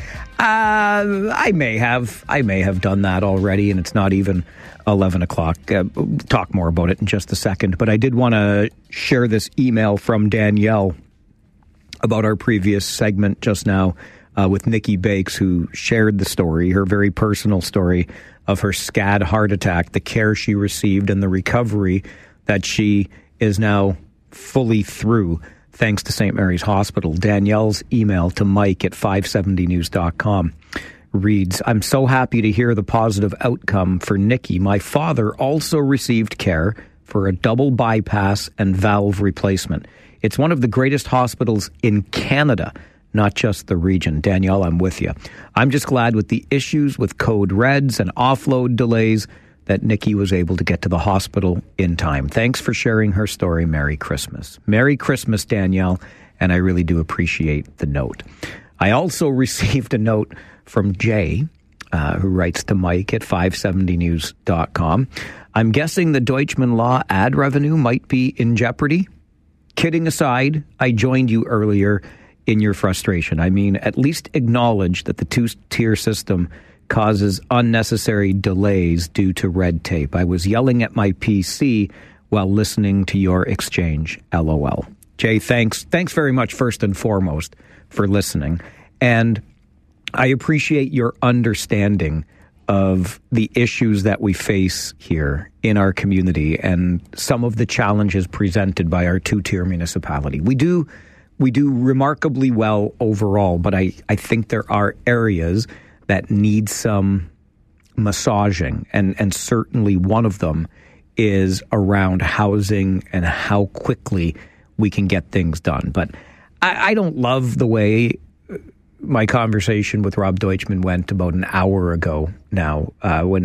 We had a really good conversation with Scott Hamilton, Ward 7 councillor in Cambridge, about his motion that failed at Cambridge Council this week to explore the idea of building housing over municipal parking lots. All the motion was asking that Cambridge Council endorse was staff preparing a report to look at the feasibility. I mean, it's not asking a whole lot, and for whatever reason, Cambridge Council shot it down. But I'll leave that over there. Then I expressed, again, some of my concern with, even if Cambridge had been able and said, yes, this is feasible, if it's an affordable housing project, the region is responsible for affordable housing. So the partnership has to happen. And it usually does. Like, it works well. But I feel very strongly that we are losing valuable time in the creation of that housing while we wait for all of the partners to get on board. And I also received an email, and I'll leave the name off of it because I don't believe I was authorized to share it in this way, but from somebody inside the region that would know, okay? And he quite correctly points out in his email, if everyone agrees we are in a housing crisis, but then says they don't have a role, we can't be surprised why we're in a housing crisis. We all have a responsibility for affordable housing. And I agree with that. But one of the challenges I have is actually the opposite, because everybody has a responsibility for affordable housing. It's almost like nobody does anything. Well, you've got responsibility for it, so I'm just going to wait for you to exercise your responsibility, right? Anyway, I wish the conversation with Rob Deutschman hadn't gone the way that it did. I don't think, I know, in fact, for certain that he's not the kind of guy that's going to remove ad revenue from the radio station. That's not why he's a counselor. That's not why he's a partner of this radio station and this program. None of that. Rob understands that there are different points of view, and sometimes we passionately express those different points of view. So I wish it had gone differently. I mean, it's the holiday time, and I didn't come to work today. In fact, if I'm being honest with you, I came to work today to kind of cruise into holiday time, okay? But here we are, and I'm so passionate about two things. First, one is how we go about meeting head on this crisis that we're in when it comes to housing. Like, I need to see a lot more in the way of tangible steps. And again, I'll make reference to that awesome Build Now initiative, 10,000 homes for this community by 2030, announced back in the summer. And still, all these months later, not one single announcement of a piece of land yet. Where's the land?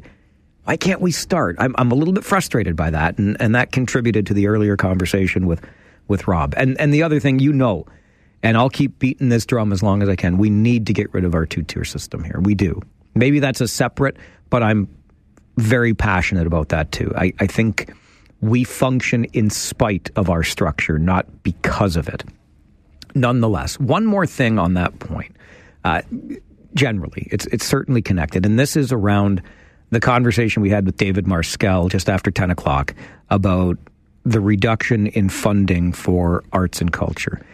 I was really surprised when the motion came forward during budget deliberations at the region to reduce discretionary spending. And then somehow arts and culture funding is discretionary, not core funding, right? Because to me, I'll tell you what is discretionary spending. And if I'm being honest, like I don't mean to whiz on somebody's effort. I'm sure they're proud of what they've created and put together here. But if you want to talk about discretionary spending, I honestly want to know, like, to me, that's your travel expenses. That's the kind of food, if any, you serve at meetings, things like that, right? These are discretionary line items that we can work to reduce. I'd like to know what the budget is at Grand River Transit to create really clever animations about a bunny a stuffed bunny that got left behind on a bus one day or a train, and now they've created this lovely little animated story. Like, you don't make those things for free, just for the record. And not only that, but they've added a mascot for Grand River Transit. Like, this is a cost. This is a line item. That's discretionary spending. Like, why are we spending the money on that? Did Grand River Transit need a new, well, not even a new mascot, need to have a mascot created? Is that what the high priority is for Grand River Transit? And I received an email asking the very same question. How much revenue will the bunny generate? How about some advertising to generate funds and reduce the tax burden? Like, I don't understand it. If you're a system that's strapped for cash and you don't want to raise fares, I'd love to see the budget. What was the budget for creating the animation and then inventing a mascot, which, just as an aside, is creepy as all get out. Like, everybody knows the big bunny is the creepy thing. So I'm a little bit taken aback by that. In these times that we talk about cutting discretionary spending, we slash funding for arts and culture, but we find money, however many thousands, and believe you me, it was thousands, probably north of 10. It's probably in the tens of thousands of dollars. That's what we're going to do? Make little animations about bunnies and then create a mascot. I didn't hear the demand for it, and I don't understand where the money came from. And if you've got that much money in your budget for discretionary uses, I think you could cut some of that money. All right. I'm feeling pretty grinchy all of a sudden. Maybe it's because our friends at the Canadian Taxpayers Federation have found for us the tax changes that we need to be aware of for next year. Get ready for 2024 on your tax bill. We'll talk about it. Tell you what you need to be aware of coming up on the Mike Farwell Show. This is City News 570.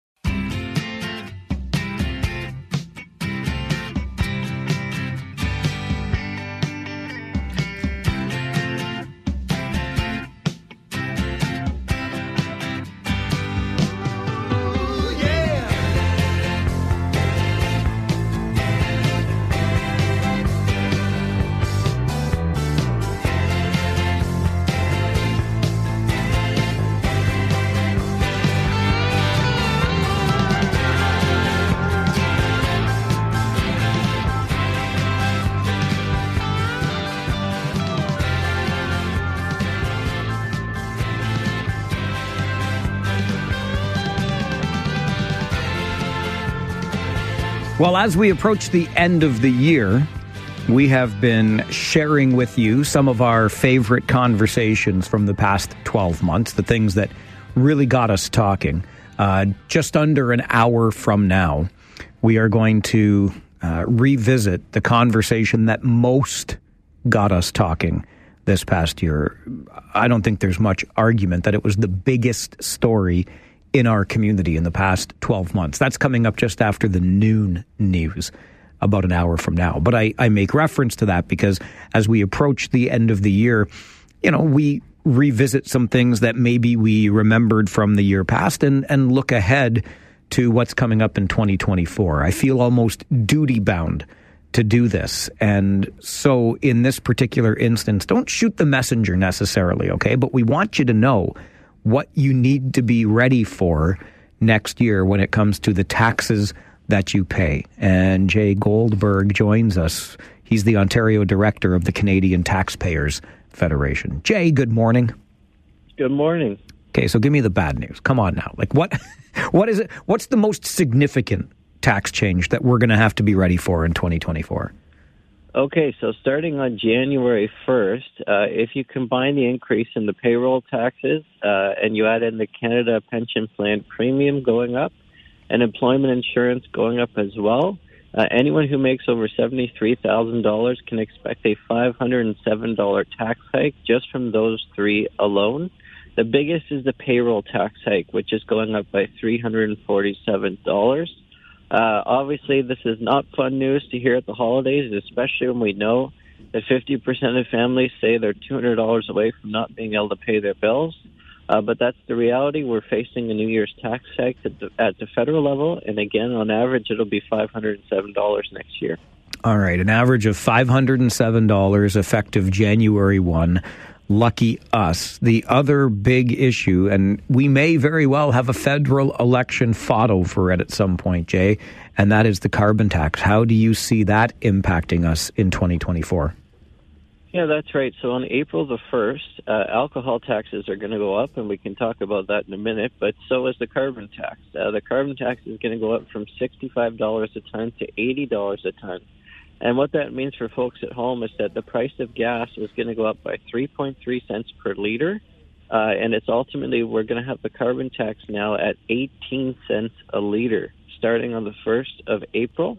And obviously that's significantly driving up costs, and as you said, there could be an election fought over it. And what that would mean is that if we have an election next year after April the 1st, the question that will be at the ballot box is, do you want to scrap the carbon tax and lower gas prices by 18 cents a liter overnight? I suspect that would be a pretty attractive option for some people, for sure. You mentioned the alcohol escalator tax, Jay. It's something that we have spoken to producers about on a number of occasions. And really, when you think about alcohol taxes in general, they make up the lion's share of the cost of alcohol here in Canada. But what do we need to know about the escalator tax next year? Well, first of all, I think we need to note, as you did, that this is an escalator tax. And what that means is that taxes go up automatically. Politicians don't even have to stand up and vote for these increases. In Parliament, the Trudeau government set this up so that taxes automatically go up every year on alcohol without actually having to have a vote in the House of Commons. Now, taxes on alcohol are going to go up by 4.7%, which is obviously above the rate of inflation.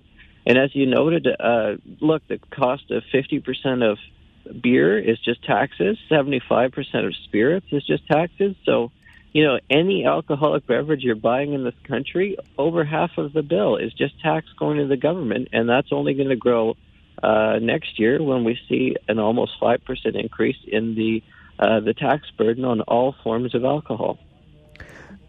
Are there any other taxes that we need to be aware of that will be introduced or increased next year?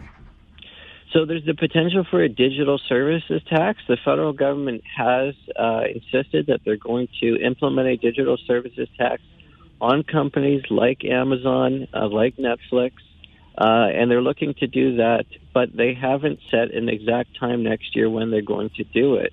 The digital service tax could cost up to $1.2 billion for taxpayers per year, but again, the Liberals haven't finalized exactly when they want to bring that in.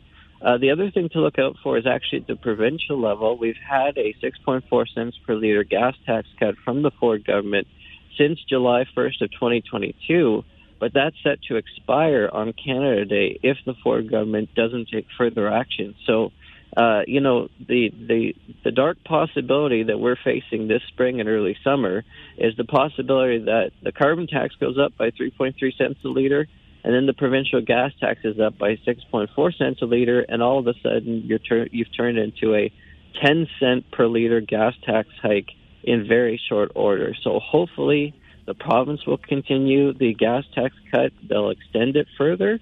Hopefully we can have either an election over the carbon tax or the Liberals finally wake up and realize how damaging the carbon tax is to livelihoods, to heat your home, for example. It's going to cost $300 this winter just to heat your home with natural gas, the carbon tax bill. And so, again, that will increase as well. With the carbon tax going up in April, next winter, your carbon tax home heating bill will go up from $300 to almost $400. So, there's a lot of taxes coming in the pipeline. There's a lot of not so great news, but it's definitely a time for Canadians to really get engaged and make sure that we hold our politicians accountable when they're raising these kind of taxes on us, when we have such a cost of living crisis in this country and when so many people are really near the bubble and are just barely getting by. I think that's an excellent point, Jay, just to make sure that we are aware and holding elected officials accountable? Because something that I hear an awful lot on this show is I probably hear as much about the increases to taxes or the amount of taxes we pay as I hear about our concern that these taxes are not being, or once they're collected, they're not being managed effectively. Where do you land on that issue? Are our taxes being managed effectively, or do you believe there's too much waste? Unfortunately, I think there's absolutely too much waste, and you can look at every level of government. I mean, the federal government and the province of Ontario have, for example, committed $30 billion of taxpayer dollars to Volkswagen and Stellantis to build and subsidize electric car battery plants and electric car plants. And that's $30 billion of taxpayer money given to these two companies that had profits combined last year of $99 billion Canadian. And we're handing over $30 billion. We've got things in Ontario like the political welfare system where we, as taxpayers, give out millions of dollars to political parties that they can spend on whatever they want, like lawn signs and attack ads. So it's very frustrating. Another thing that's been particularly frustrating for me is that the Ford government earlier this spring ordered audits for 6 GTA municipalities when the municipalities were saying that they were short on cash and they needed more provincial support. Well, just a few weeks ago, the provincial government quietly announced that even though they hired Ernst & Young to do these audits, that they were canceling the audits because they don't want to see the results of the audits. And so I think a lot of taxpayers would love to see an auditor come in to every level of government and every municipality and really give us clear answers about where money is not being well spent. Because, look, I think there's a lot of taxpayers out there who are saying, I'm willing to pay a certain amount of tax if I'm going to get a real service out of it. But, you know, runaway spending and runaway taxes can't just be an end in itself. We need to make sure that every dollar government is taking out of our wallets is being spent really well. And quite frankly, that's not the case. With respect, the last thing we might need is another third-party consultant to audit the books. Because, I mean, we have Auditor General's reports all the time, and for whatever reason, or reports from the Parliamentary Budget Officer, and for whatever reason, the contents of those reports make news for a day or two, and then they just go away again. Yeah, absolutely. I think there's got to be a legislative mechanism, whether it's from a new government or this government finally owning up to things, both at all levels. Again, the federal government listening to the Parliamentary Budget Officer, the province listening to the FAO. What's been very frustrating to see is that, you know, politicians at both levels will see the report and the opposition will take the government to task for, you know, wasteful spending or inaccurate financial numbers that the government's putting forward. And the governments at both levels, the Fed and the province, will just say, you know what, the FAO's wrong. Their numbers are off. They're not looking at all factors. The reality is the FAO and the Parliamentary Budget Officer have been more accurate on fiscal numbers and where things are going and how much tax they're paying and where there is waste than governments ever have been. So it's a very good thing that the PBO and the FAO were set up at both levels of government, but having more teeth to actually make sure that what they find and the recommendations that they make are actually considered by policymakers and those in government, I think that's a crucial thing that we need to see happen. And we also need at the municipal level the kind of auditors consistently that we do at the federal and provincial levels with the PBO and the FAO. You know, it's great for Doug Ford to one time call in auditors and then unfortunately have us pay for the report and not actually get the recommendations. But we should have at the municipal level an auditor that releases a report every year in the way that the PBO does and the FAO does. Jay, I always appreciate the time you make for conversations on the show. Thanks for being here, and Merry Christmas. Same to you. Thank you. Jay Goldberg joining us, the Ontario Director of the Canadian Taxpayers Federation. Get ready for some major tax changes in 2024. You'll see an increase to payroll taxes taking effect on January 1, and that will translate to more than $500 to you next year.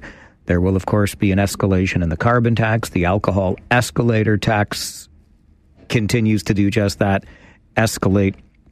There is a hint at a digital services tax in the year ahead, and the beat goes on. Look, it's way too easy. It is way too easy to complain about the taxes because you feel like you earned that money and then they just take it away from you, right?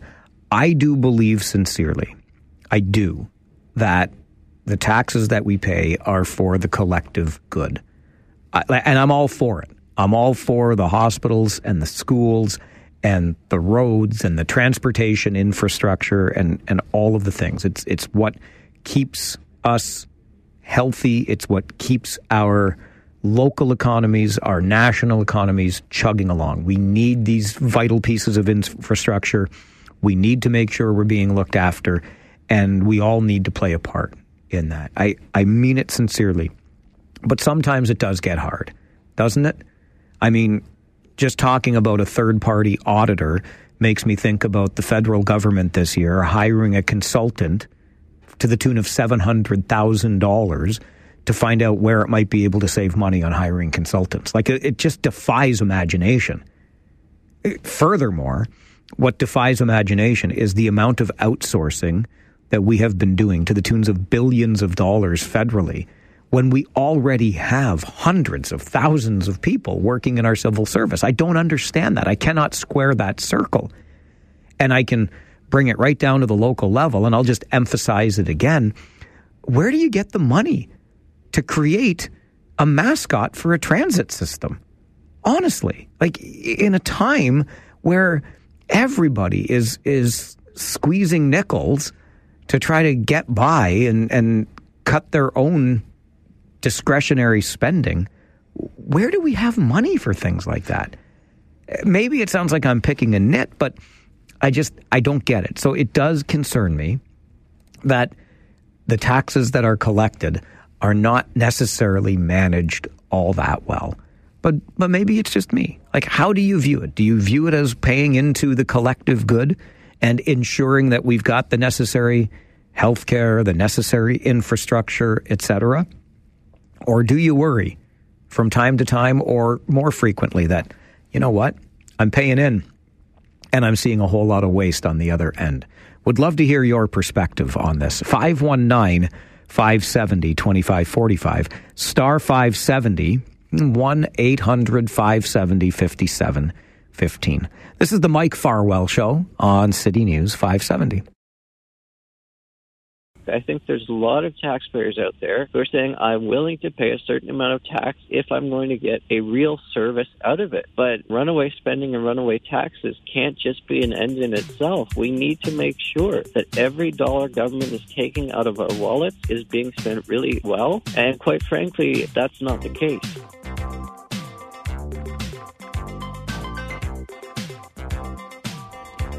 And of course, that is often the concern, isn't it?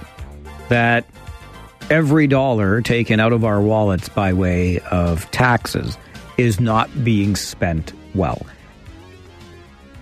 I guess one's efficiency is another's necessary spending. I don't know.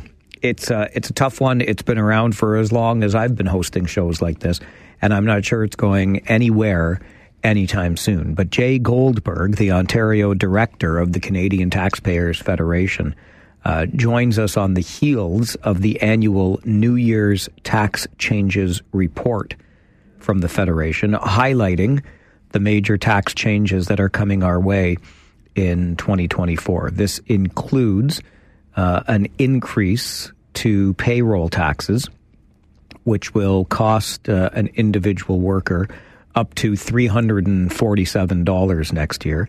Increases to the carbon tax will add more than 17 cents per liter of gas and 15 cents per cubic meter of natural gas as of April. And then, of course, the alcohol escalator tax kicks in again in April, as it does every year. That's why they call it an escalator tax. It'll be an increase of 4.7%. And the Taxpayers Federation points out that half the price of beer is already taxes. 65% of the price of wine is already taxes. And more than 3/4 of the price of spirits is already taxes. Maybe that's why, according to a letter to the editor I read in this morning's Globe and Mail, the most popular gift for a teacher is an LCBO gift card. I mean, maybe it's because your kids give them a headache during the school year. I don't know. But the retired teacher said nobody in the staff room was swooning over gift cards to various retail stores. The biggest prize a teacher could get was an LCBO gift card. I heard somebody say, though, just the other day that, in fact, I think it was on this show, that maybe instead of one of those gift cards or some other kind of gift for the teacher in your life, not that they are not deserving of the gift, but maybe it could be a tribute gift, and you could gift them the $20 or $50 donation to Nutrition for Learning, for example. I believe it was Aaron Morahan from Nutrition for Learning that suggested a tribute gift might be the way to go for the teacher this year. Because really, how many gift cards and or coffee mugs does one teacher actually need? Nonetheless, this is where we're at. The Canadian Taxpayers Federation will continue to do what the Canadian Taxpayers Federation does, and that is keep their eyes on where the tax dollars go. Dave sends an email to Mike at 570news.com. There has to be some concern when the federal government gives a contract to Boeing for new aircraft to replace the aging military Aurora aircraft without going through the competitive bid process that everyone else has to go through, thus bypassing Canadian companies. $10 billion worth plus. It's long past time for politicians to get their collective heads out of their tail feathers. On the heels of new aircraft, I also heard the story the other day about some brand new drones that were being purchased. I think it was like 10 drones for more than $2 billion. It was a pretty remarkable number. I didn't know drones could be so expensive. However, I think when you do any procurement on the part of a government at whatever level, you take the price and add 30%, right? Kind of like the bonus that Clark Griswold got at the end of Christmas vacation. Whatever I gave you last year, add 20%. An update from the City News Center is on the way. And then we move into our flip side conversation for the day. And we're going to have a guest at the beginning to help us with it because he wrote such a great piece around the holiday specials that we revisit year after year, but why we do that and the role that the soundtracks of those specials plays in our desire to revisit them year over year. We'll talk about that coming up on the Mike Farwell Show. This is City News 570.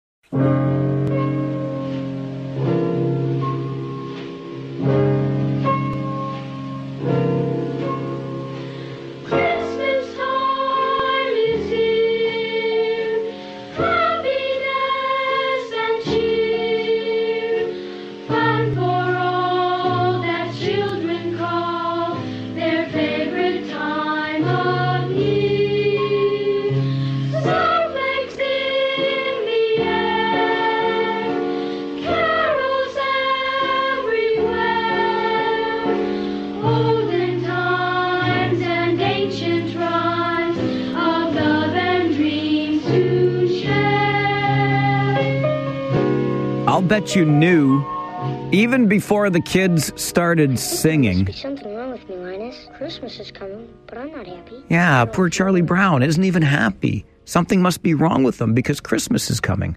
I'll bet you knew that was a Charlie Brown Christmas before Charlie Brown's voice even started there. One of the holiday classics that we revisit year after year after year. And I wonder why that is. James DeVille is a professor of music at Carleton University, joins us for a conversation. James, good morning. Yes, good morning, Mike. Did that soundtrack evoke some memories for you? Oh, yes. We have, in our family at least, we have a tradition of watching a Charlie Brown Christmas. It's actually the kickoff of our holiday watching. We start with that one and then work our way through the list. You know, and it occurs to me, and you express it so well in the piece that you wrote that sparked this conversation this morning, James, but Charlie Brown really is, as you hear right there, he's not feeling the spirit of the season. He feels that there must be something wrong with him. It's not exactly at least at the beginning, the kind of heartwarming Christmas story you might expect it to be. Well, that's very true. And in fact, in the end, too, it's not as if he's converted to the spirit of Christmas, that he is full of joy. He accepts the congratulations for the tree from his friends, but Linus is the one who really has the last word there. What is it about these sort of flawed heroes that keep us coming back year over year, James? Well, I think that we can personally identify with them, whether it be Rudolph with his nose, or Charlie Brown and his eternally depressed state. I think that we feel somehow a kinship with these characters. Even Frosty and his precarity, he's got to melt at the end of the season, and he comes back every year. And maybe that's and we come back every year too. But at the end of the year, and there's so much pressure and stress that we're under at this time, I think that we can really empathize with these, what I call anti-heroes. Great point on Frosty. I'd almost forgotten about him. And yes, what a situation he faces as the weather warms up every year. He's got to disappear and then make his annual return. And we make our return annually to these films, to these holiday specials year over year. What is it about the music, the soundtracks for these holiday specials, James, that really help us make that emotional connection to them? Well, that's a good question. I think that it's the simplicity of them, and also the connection that we have with these characters who have come alive in terms of the audio, the visual presentation.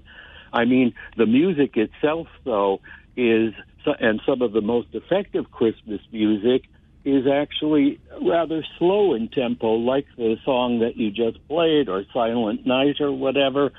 I just think that there's something, there's an accessibility that we have both to the words and to the music that we could even sing along with them, There really is something, though, about music and its ability to evoke memories, nostalgia, tug at our heartstrings. I mean, and you would know this as well as anybody as a professor of music, but I, to this day, can hear a particular song and it will take me right back to the moment I first heard it or what I might have been experiencing back at that time, usually in the 1980s. Those were my formative years, but there's just something about the connection.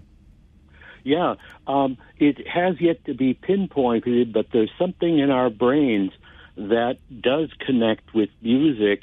You may have seen or heard, Mike, examples of people who have dementia, for example, yet can remember the songs from their youth. Oliver Sacks has an interesting video where someone who was really out of it, so to speak, could remember the songs from his youth. So I think there's more to it than just the heart thing, but I think there's a brain element, too, that seems to function and kick in when music is involved. And as you pointed out a moment ago, it doesn't necessarily have to be upbeat. That theme that began A Charlie Brown Christmas was actually very slow musical style. And then, of course, we think about the holidays and maybe some religious connections and some of the more traditional carols that become a part of our holiday season. That's true. And as I point out in that piece, in the bleak midwinter was rated as one of the best carols in 2008 by a BBC survey, and yet this one, it's also very slow and somber, but it is eminently singable, as are most of the other ones. But that's not, it combines both, that particular carol combines both the fact that we are in the middle of winter, but also the fact that this should be a joyful time. So it's kind of this double-sidedness of the holidays, I think, that the music helps bring out. And I think you sum it up so appropriately right there. It's probably why we can so easily identify with Charlie Brown, right? Because we are in this bleak midwinter today, as you and I talk, the shortest day, right? We get the least daylight today than we'll get all year. That's right. And, you know, it also, though, has, for people, it brings out emotions and memories, as you pointed out earlier, of people with whom you celebrated the holiday in the past. I can't think of anyone who enters the holiday season without thinking of someone lost or something long gone, you know. So that also feeds into it. And yet the pressure to feel, you know, joyful and optimistic, I'm sure there are many of your listeners who are not feeling that way at the moment. But these songs have those sides that you can identify with, you know, the happy old times with family, then, you know, then the sadness also, though, of having lost someone. It's so well put, and I hadn't really considered the importance of the soundtrack until I read your excellent piece. James, thanks not only for writing it, but for making time to talk about it today. All right. Well, thank you, Mike, and enjoy the holidays. Thank you, sir. I will, and you as well. All right. Bye. Bye-bye. James DeVille is a professor of music at Carleton University. He wrote a really interesting piece about how holiday soundtracks inspire hope for a little more love. And, you know, as James is talking, it gets me thinking, like, if Charlie Brown perhaps was the original anti-hero, right? It's a holiday special. It's a Charlie Brown Christmas. And yet Charlie Brown begins it by talking about how there must be something wrong with him because he's not feeling all the feels he's supposed to be feeling. What would we do without the holiday being right now? Right, here we are on this day, our last show together before at least I take a Christmas break. You're welcome to hang around with Larry Fedoruk tomorrow, of course, and some of the other quote-unquote best of programming you'll get through the week next week. Brock Greenhalgh will be here as well. It's going to be lots of fun. But we're on this day, the shortest day, as it's called, of the year, the winter solstice arriving tonight. The weather has us feeling bleak and dreary, and yet, just 4 days from now, it's Christmas. And how many of us have been enjoying a Christmas special or two on the way to this moment? You heard James say they always start in their house with a Charlie Brown Christmas and go from there. So this is what I was thinking as James and I were having this chat. If Charlie Brown was the original sort of anti-hero, what about Clark Griswold? I mean, I can still hear in my mind the song from Christmas Vacation, right? The greatest time of year, bump, bump, bump. You know how it goes, right? But then think of all of the things that happened to Clark in the midst of the holidays. And also that my favorite scene in the whole movie, kid you not, is Clark getting trapped in the attic, finding the old film projector, bundling up with whatever clothes he can find, and watching the old Christmas movies from Christmases gone past. It just oozes the nostalgia. And despite all the madness that's going on in the house and around the holidays, he finds that time to remember all of those great times from Christmases past. That speaks volumes to me. Speaks volumes. I thought this would be a good springboard into what I think has become an annual conversation for us. What is your go-to Christmas special? I've shared with you before, for me it's always, and we still do it as a family traditionally on Christmas Eve, it is the 1951 Alastair Sim version of A Christmas Carol. That's the one we always have to watch.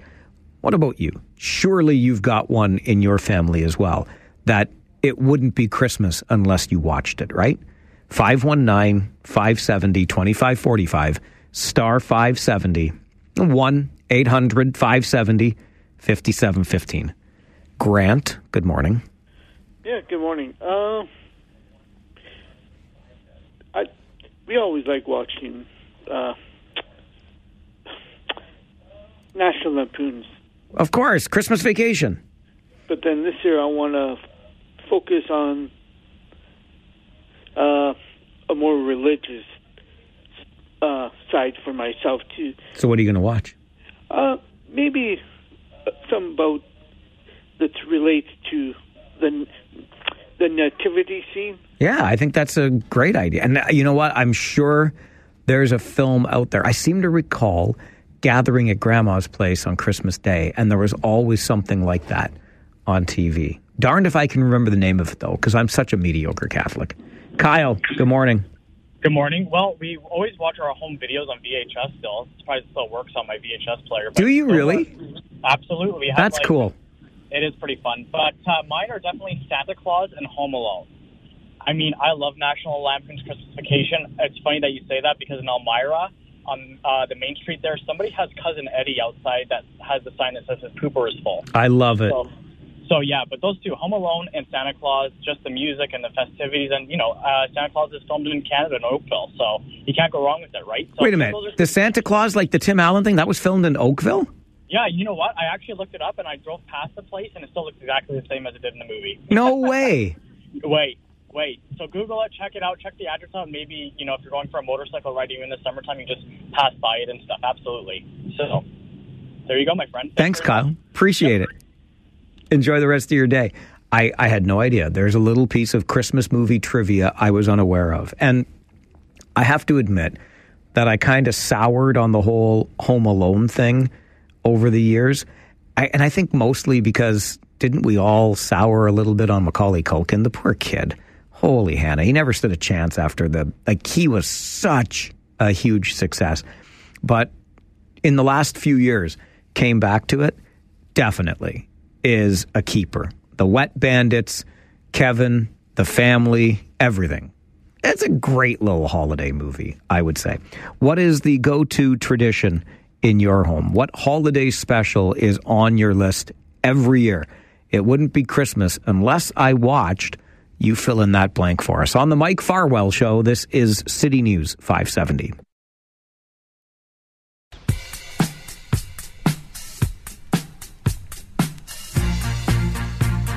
James DeVille, a professor of music at Carleton University, wrote a really cool piece about the soundtracks to some of our favorite holiday specials and the important role they play in our revisiting those specials year over year. And it's an opportunity for us then to talk about that very thing, the special we revisit year after year, and maybe what role the music plays in that. I gotta love Dave's response via email to mike@570news.com. The Grinch, all caps it's not all caps, but it's in bold and large font. Yeah, and come on, what a great song, right?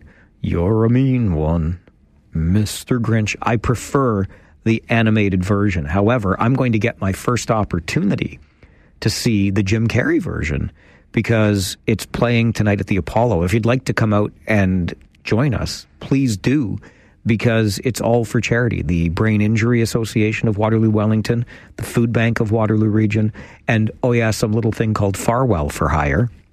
It's put on by Gord Harris and his team at Harris Law. It's at the Apollo, 7 o'clock. We're going to watch The Grinch. If you want to stay for the double feature, Office Party follows The Grinch, but you bring a $10 donation or more if you feel like it, or a new unwrapped toy, or a donation for the food bank, and just waltz right in there.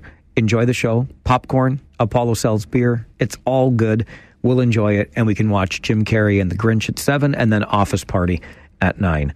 Devon Robertson, our guy on the other side of the glass, do you have a go-to traditional Christmas special that you always watch, or movie? It's still that stop-motion Rudolph. No way. Really? The old claymation kind of thing? Yeah, from like the 60s, I think it is. Don't forget about Yukon Cornelius. He shows up in that one, right? And the Abominable Snowman. Oh, they bounce. They bounce. I love it. That's a classic for sure. Oh, I love it. It's that one and It's a Wonderful Life. Yep. That one's pretty timeless as well. But for me, I don't know why. There's just something really pleasing about the like stop motion look of that Rudolph. And I guess the fact that I've been seeing it every year since I was a kid, so there's that nostalgia factor to it. Exactly. And it should look the same as it did when you were a kid because it's nostalgic. Exactly. I love it. I love it. Let's go to the phones here from you. Harry, good morning. Hey, how are you? Good. How are you? Good. I was going to say Die Hard. No, you're not. Don't, Harry, stop it. Stop it. No, it's not. It's arguably... It's not. There's no argument. It's not a Christmas movie. Stop it. But no, it totally is. It's totally not. It does. It does. I'm telling you, it's arguably. Ask people. Ask the next caller. No, I will not. I refuse to entertain this conversation. Are you done yet? Okay, I'm done. Okay. No, I'm telling you, though. Google it. Settle down, okay, Harry? I hope you have a Merry Christmas, but settle down. You as well. Okay, check it out. Bye. Check it out. Like, I haven't seen it because it's a great action movie. And as the man who starred in it famously said, Die Hard is not a Christmas movie. It's a blankety-blank Bruce Willis movie. You go tell him it's a Christmas movie. Go ahead. Stop it. This is what happened, okay? This is what happened. Someday, about 30 years ago, some socially awkward guy, because it had to be a guy, at an office Christmas party, thought he'd be clever in making conversation and said, you know what my favorite Christmas movie is? Die Hard. And then suddenly it just spread. Somehow, that one socially awkward dude made it happen. And now we still have people to this day trying to insist that it's a Christmas movie. But it's not. Christmas movies, you see, it's a genre, right? Just like action movies are a genre. And Die Hard fits none of the mold that is the genre of Christmas movies. So I have taken it upon myself to preserve the sanctity of the Christmas movie genre. And there is no Die Hard allowed inside. Simple as that. Valerie, good morning. Good morning. My Christmas movie is A Wonderful Life. Excellent choice. And now this is not a Christmas movie, but I watch it every year at Christmas. Sound of Music? No. Okay. I was just guessing. The Wizard of Oz. Oh, you know what? Somebody else said that to me the other day. Yeah. No, and so why, though? Why, out of curiosity? I don't know. It always comes out at Christmas time, and I don't know. I just like it. Yeah. Maybe because we have time to watch the whole thing at Christmas time. Yeah. There you go. Thanks, Valerie. Okay. Have a great day. Merry Christmas. Merry Christmas. Bye-bye. And I love how Valerie started that by saying, I know it's not a Christmas movie. I just watch it every Christmas. Fair enough. Danielle sends an email to Mike at 570news.com. Every year on Christmas Eve, my dad and I watch The Last Waltz, which is the Martin Scorsese doc of The Band. And I've just introduced my daughter to Home Alone. Still funny all these years later. I love the email from Mike to Mike at 570news.com. A Christmas Story. You'll shoot your eye out, kid. Mike, that's another great one. Of course, along with the leg lamp that comes in the box marked Fragile. Gotta love it. Andre, what's your go-to? What's your favorite Christmas special? Well, I'm going to keep it narrow, but thank you very much for this segment. Bring good memories from my mom and dad back in the days. My dad was always on the road, but when he came home, he always watched his Walt Disney, especially on Christmas Day, Snoopy and Jack Frost, all the old ones. So it brings me a lot of great memories. Now to my family, my son, 8-year-old Winter, he just wanted to watch Home Alone, all four. And I did not know that in the third one, Scarlett Johansson as a teenager was in it, so it was cool. And the last thing I have to say, Mike, is you said you're going to see The Grinch with Jim Carrey. I think it's a good movie. Animation's always better, but I did not know that it was for the cost of the BIA. So they are a fantastic organization, and I thank you to everybody for the support and donation they do, again, in this community. You have a great Christmas, Mike. Thanks, Andre. Yes, the Brain Injury Association will be one of the beneficiaries of tonight's charitable movie night at the Apollo. We'll watch The Grinch with Jim Carrey. We'll watch Office Party. We'll have a drink, some popcorn, maybe even a few laughs as well. And speaking of nostalgia, I've got to get back because I recently found again Christmas Comes to Willow Creek. Tom Wopat, John Schneider, yes, the Dukes, the original Dukes of Hazzard, made this Christmas movie. Hey, Grant was talking before about something with religious undertones. It's full of them, and it's awesome. So nostalgic. I'll watch that one too. All right, an update from the City News Center is coming up, and then arguably the most important, the biggest story in our community this year. What got us talking in 2023? This story. It's coming up next on the Mike Farwell Show, City News 570.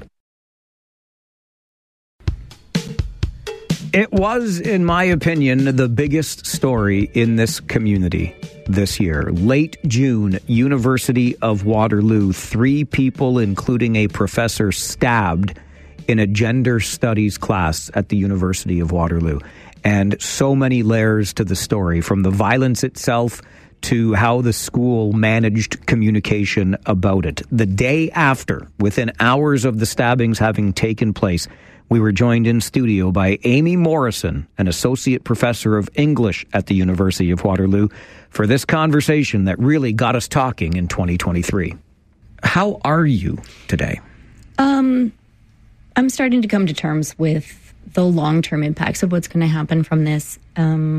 As the incident was taking place on Wednesday, there was a lot of uncertainty and a lot of worry and a suspicion among many of us who teach gender studies courses and these types of topics that this seemed like it was motivated by something that exceeded the people in the room. And as that became clearer and clearer, that worry built as well about how the institution and how the police were going to recognize that this was a hate crime directed to gender identity and gender expression. And now that's become clear, that an interview with the accused, as well as circumstantial evidence, seems to be pointing to this as a hate crime, and that the police and the institution are acknowledging this. Now we have to come to terms with the fact that it's really just not one person, but it's an ideology of hatred that's growing in online spaces around what they call wokeness or gender ideology, or all of these mischaracterizations of people who teach this material and people who learn this material.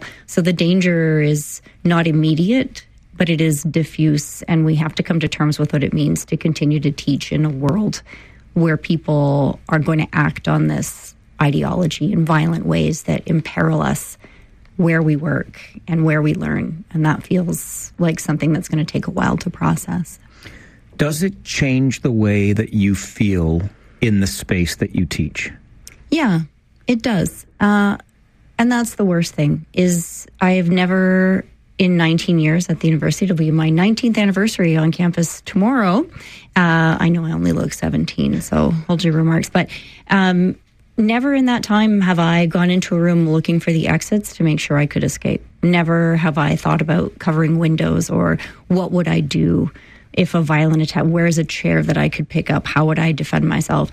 I have been remarkably privileged to be free of that kind of existential worry. And I don't think it should be a privilege. I think it should be a right. I think we should all be able to go to our schools and our workplaces without having to always, at some level of our souls, be on guard for someone who hates us enough to try to come into our workplaces, our schools, our homes, to kill us based on some uncontrollable factor about what body we walk around in, or what types of books we want to read, or what types of students we teach. I think it's really important that we try to remember that that's not a normal way to go through the world, and we need to work towards getting back to a place where we can feel that kind of safety and not imagine every day when we go to work that we're in a potential war zone.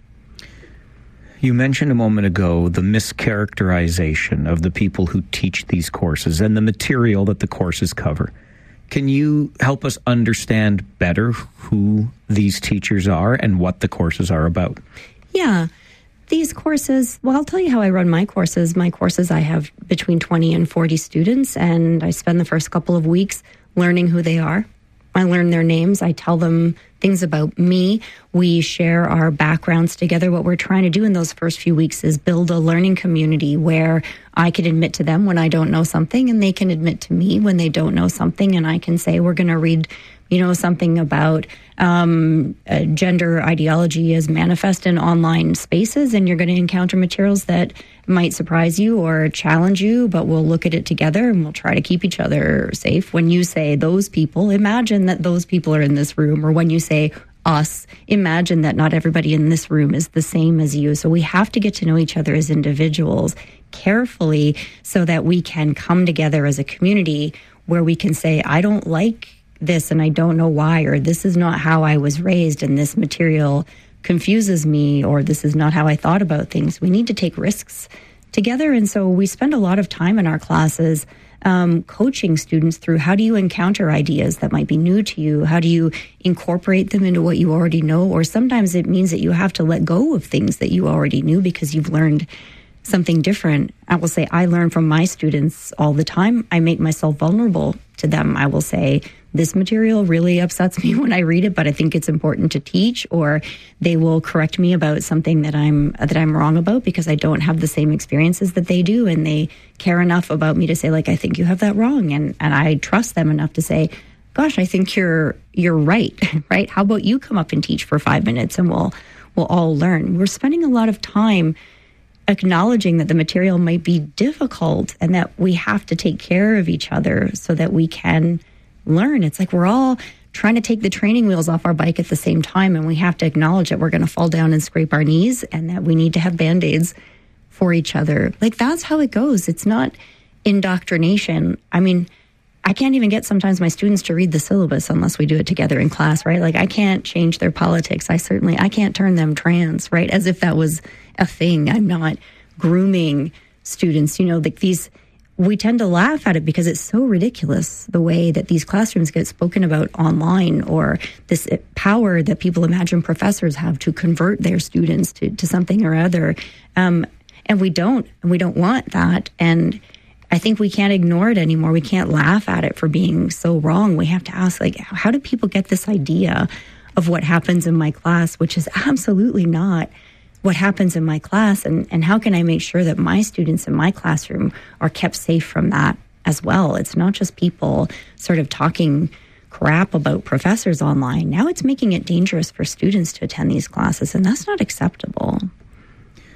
Can you take us back, Amy, to Wednesday afternoon as this terrible event was unfolding at the university? Yeah. So I was, I just dropped my kid off somewhere, and I had got a series of text messages from my friends. Oh my God, are you safe? And I was like, what? And I looked through the news. I couldn't find anything. And I checked on Twitter, and then I found some stuff. And I was like, oh my God. And the communications coming from the university were none. So there were some emails that were circulating on the email listservs in my department, English department, which is in Hagee Hall, from our department administrator, who was sending stuff that she had heard from other employees, or stuff that she was seeing, or stuff sometimes a little bit more formal from the university itself. But it was very confusing about, by the time I got word of it, the incident was already over, but people were still locked in their rooms, but then told to leave, but then told to go back into the rooms and lock the door, but then told to stay in the rooms but have the door open, and then told to leave but leave the door open, but then told not to leave unless they had an escort. And so there was like a lot of confusion and worry about that. And the best information actually was coming out of the student newspaper. Big ups to the student newspaper, The Imprint, that had people on the ground immediately doing eyewitness interviews and posting as best as they could. So it was a sort of information vacuum full of terror. And my immediate thought went to, oh no, this is a classroom attack on some subject in the humanities. And it was, I'm sad that was true, but many of us immediately thought, oh, I hope this is not a hate crime. It was from The Imprint that I first learned about this. You're right. They did excellent reporting, and it was there that it was reported from one of the witnesses that the individual had come into the room, asked what the class was about, and then the attack began. Yeah. Has there been any commitment in the 36, coming up on 48 hours since, from the university to explain what may have gone wrong or what will be done better moving forward? Well, the practical issue that the university has spoken about addressing is the WatchSafe app, which is an emergency alert app. So we were getting messages like through email from people, and not everybody's got email alerts set up on everything now, especially young people are not very interested in email. And So this app was supposed to have push notifications that would let you know immediately, like an emergency alert system. And it had just been tested that morning, in fact. And in the afternoon when we needed it, it didn't work, right? So notifications were coming from that app 90 minutes after the incident took place. And so the university is sort of committed to looking at making sure that that app is actually working when we need it. There was a rally yesterday, and the president of the university spoke quite movingly about the nature of the attack as being rooted in crime and how we need to protect vulnerable members on campus, people who work in these fields and people who identify as queer or as trans or as feminist and who are visibly marked by the categories that have been singled out for hate. And so articulating that commitment to supporting those people in that research, offering counseling services, I think is the best, most immediate response. And moving forward, we will have to ask how it comes to be that a graduate of our own university who just graduated in convocation ceremonies not 2 weeks ago was so full of some kind of hate about something happening on his own campus and so full of misunderstanding of that he was moved to bring weapons and try to harm people. It hurts very much that person came from our own campus, and I think there are cultural questions there. I mean culture about the university culture and about how are our students being supported in developing personally and in their character and in their connection to disciplines that are not their own while they're on campus, right? So it hurts that a University of Waterloo student has now come to a classroom to try to kill other University of Waterloo students. How do we have such a divide on campus, even among our own community, is something I think is going to take a lot of time and thought to work through. That is an excellent point and one I hadn't considered. But no matter the discipline one studies at the University of Waterloo, where are we failing in that culture that something like this could happen? Yeah, I don't know. I mean, university studies are very high pressure. The University of Waterloo students have very high entrance averages. Most of them work in co-op. They are very busy. They are living in an environment of economic precarity with a bad job market and housing prices that are bananas and inflationary pressures. And they've heard their whole lives about how important it is to be the best at everything and to work incredibly hard and to just push and push and push and push so that when they get out, they will be able to begin to repay all of the debts they have accrued to come here, to be able to scrabble together some kind of life. And that feeling of scarcity, I think, just produces a lot of fear and anxiety in people. It's easy to demonize an out-group as taking away things from you that you feel you're never going to get access to. I'm conjecturing here, but like in the work that I do, I see, as a social media researcher, I see a lot these discourses of us versus them, and they're rooted in scarcity. There don't seem to be enough good jobs.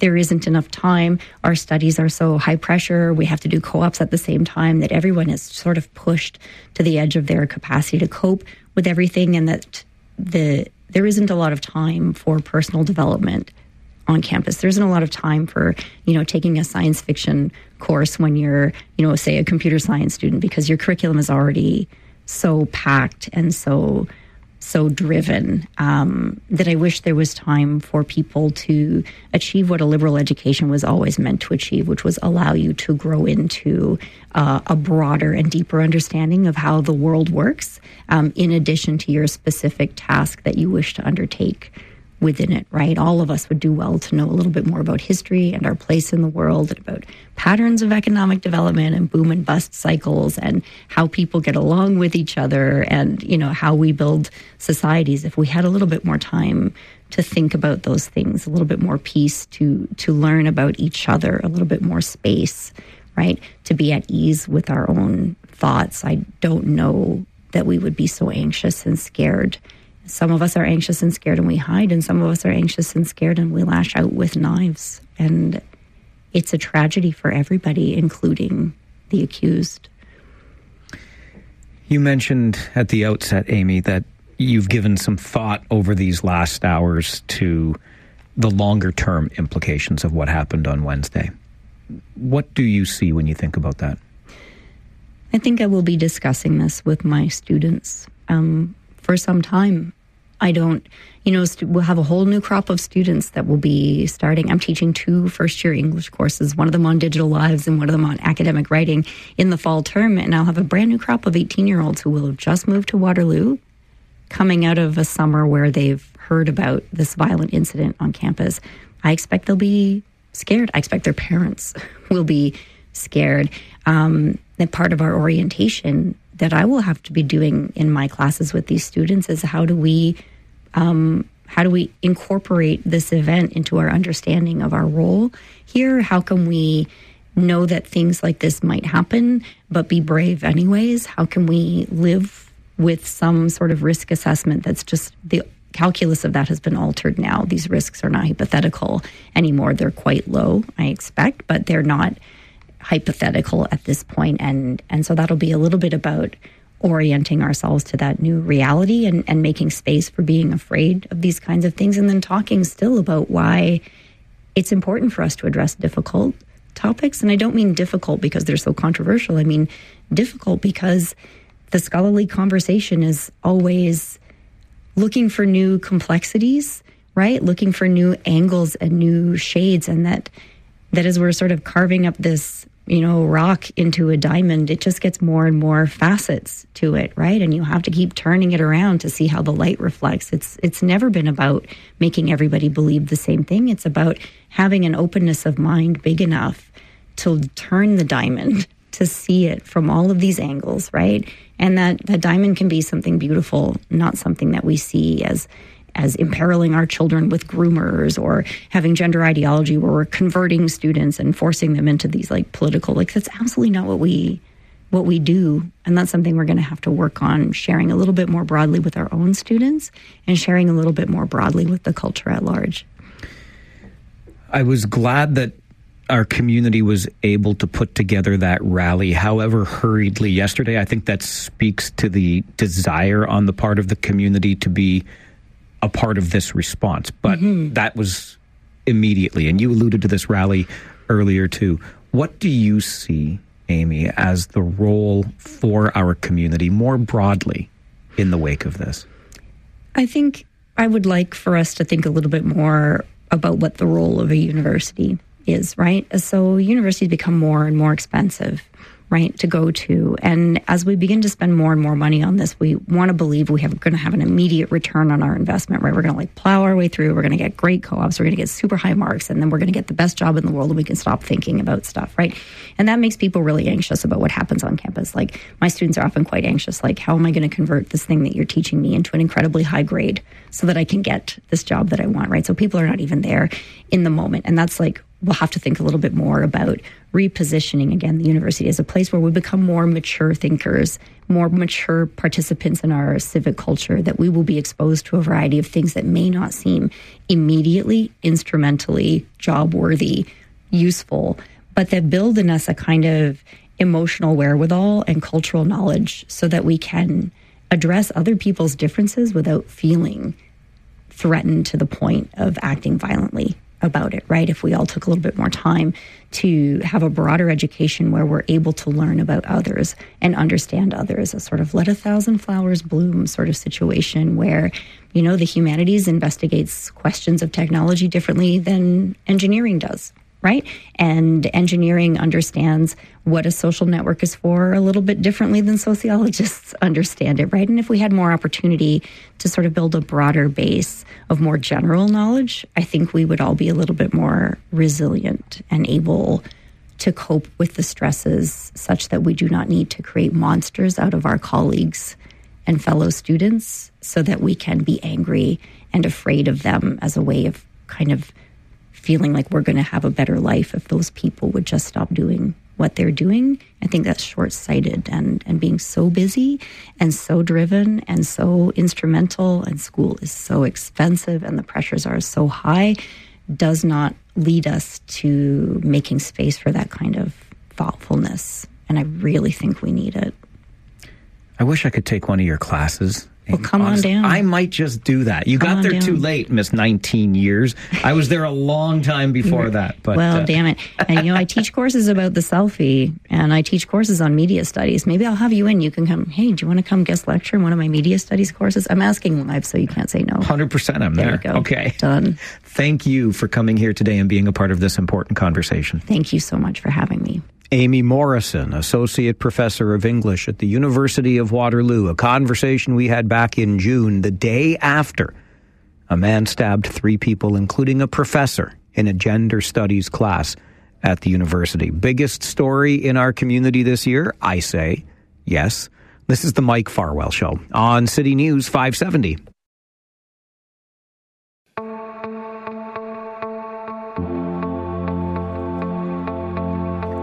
We are headed into the home stretch, our final 30 minutes for the year, looking ahead to the holidays. I don't know about you, but one of my favorite parts is the food. I love me a turkey dinner. Sometimes I'm so spoiled that our friends at the Village Caterer will bring a turkey dinner as our meal in the media room before a Kitchener Rangers games. It's unreal. It happens. It's unreal. And so if you're anything like me and enjoy a good turkey dinner, you might feel that fatigue afterwards, the turkey coma. But have we been unfairly and unjustly blaming the turkey all this time for the so-called turkey coma? We'll find out thanks to a prof at the University of Waterloo next. Stay with us on the Mike Farwell Show. This is City News 570.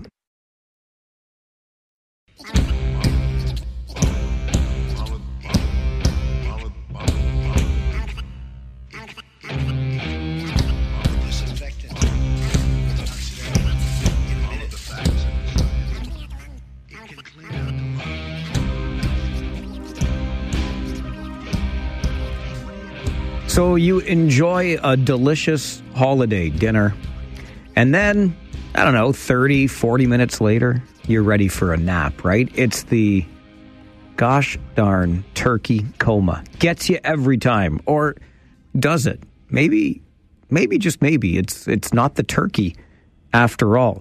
Dr. Christian Euler is a researcher and professor in the Department of Chemical Engineering at the University of Waterloo, and joins us for a chat. Christian, good afternoon. Hi, how are you doing? I'm doing just fine, thank you. How are you? Great. Good. Yeah, good. Good. So the so-called turkey coma, I've been hearing about this for a very long time, and as I've always understood it, it's the tryptophan in the turkey that makes us tired, isn't it? Well, that's certainly the story that we've all heard, and I too have heard this story or had heard this story for, many years. Every time we have that holiday dinner talking about the turkey coma, but as some of these stories go, it might not be true. No kidding. So are you here then as the defender of the turkey? Did the turkeys put you up to this, Christian? That's what I'm getting at. No, I have no allegiance to Big Turkey, okay? No allegiance to Big Turkey. I love it. I can't believe I had to wait all year for that line. Okay, so what should we really know then? If it's not the turkey or the tryptophan, at least not in and of itself, what's contributing to that post-holiday meal fatigue? Well, I should note that tryptophan can, in certain doses, really can make us feel tired. It's just that there's not really enough in turkey. We'd have to eat so much turkey for that to be the effect that we see. But really what's going on is that we have turkey with these carby sides, right? So we have mashed potatoes, we've got our stuffing, we've got our bread. And actually, those sides, when we have a lot of that all at one time, that's what causes us to have that sort of drowsy effect 30 to 40 minutes after the meal. So first, before we move on to those other impacts, the tryptophan, because I don't want to mislead people. As you said, it does have a sedation effect, but how much of it would we have to consume in order for it to be the sole culprit of making us tired after the meal? It's a great question. I can't give you an exact number, but what I can say is that there would be other problems before the tryptophan drowsiness in order if you were getting enough from that meal, right? You're talking about pounds and pounds of turkey to get a significant dose of tryptophan. And I should note that tryptophan is actually present in a lot of the other foods we eat all the time and don't associate with that sort of drowsiness. Other meats, tofu, quinoa, dairy, fish, it's across the board. So really, I can't give you an exact number, but I think you'd have to eat so much that there'd be so many other problems first before you would even be thinking about, how tired you are. All right. Well, let me just say this, Dr. Euler, as I get ready for the holidays, and I mentioned already how much I enjoy a good turkey dinner. Challenge accepted, sir. Challenge. Okay, so these other carbs that are on our plate that make us a little drowsy after the meal, what are they doing? Like, what's happening to us that brings on this fatigue? For sure. So when we eat those carbs, our body breaks them down into sugar, and that's how they enter our bloodstream is as sugar. And when that happens, there's an insulin release. The insulin lets our cells take up that sugar to use it as energy. And so if we have a big carby meal, we get a really strong spike in the insulin, and then what happens is all that blood sugar just drops. So we get this really big fluctuation in our blood sugar, and that's actually what causes the drowsiness, when we have that big drop in the blood sugar after that spike. I guess the main answer is probably everything in moderation, but I'm wondering if there are things we can do to mitigate these effects, as opposed to perhaps just consuming less of all of the things at the meal. Well, here's where you're going to doubt my aforementioned non-allegiance to big turkey, because the answer here, ironically, is actually to have a little more turkey on your plate than carbs at your holiday dinner. Because the protein, right? That's because of the protein, yeah. So if we take some protein with our carbs, that helps to level out that glucose spike, that blood sugar spike, and that can help us feel a little less drowsy following that meal. And of course, eating a smaller meal can also help, but as I always say, everything in moderation, including moderation, and the holidays are a time to indulge, right? They are, yeah. So, okay, so you've been busted now on your allegiance to big turkey. And maybe what we do is just make little napping pods for everybody that comes over. If you're going to host the holiday meal, make sure you have enough food and enough places for people to recline once they've consumed all the food. I think it's a great idea. For me, the tradition of the post-holiday meal nap is really part of the ritual of the holidays, and so I'm into it. Give me a spot to sleep and I'll come right over. Absolutely. And I guess the other thing then for us to take away from this conversation is that, yes, we've talked about the turkey coma and the tryptophan for all of these years, and turkey obviously associated with the holidays, but based on what you're sharing with us around the impact that carbs have on our system, frankly, we could end up in the quote-unquote turkey coma on any given Tuesday, depending on what we ate for dinner. Exactly. Absolutely. If we're taking in a big carby meal, it doesn't matter whether we're doing that on the holidays or some other time of year, right? So you mentioned how the protein can kind of help to counteract this. So does that speak then, Christian, to the balance we really should be looking for on our plates all the time? Well, I'm not a nutritionist or a dietitian, so I can't say too much about what the appropriate way to fill your plate is, right? But what I can say is that during the holidays, if you're looking to avoid that coma, you might want to go for a little more turkey on the plate. Right, because those carbs have that effect that we've talked about, the effect of the spike and then the subsequent fall, so to speak. Yeah, exactly. Really interesting stuff, and you're a great sport about it. I hope you really enjoy the holidays, and thanks for making time for the show. Well, thanks for having me on. Enjoy your day. Bye-bye. Okay, bye now. Dr. Christian Euler is a researcher and professor in the Department of Chemical Engineering at the University of Waterloo. It's not just the turkey. And no, Dr. Euler has no allegiance to big turkey. That's a great line. I'm going to remember it. I might save it and bring it back again and again and again in 2024.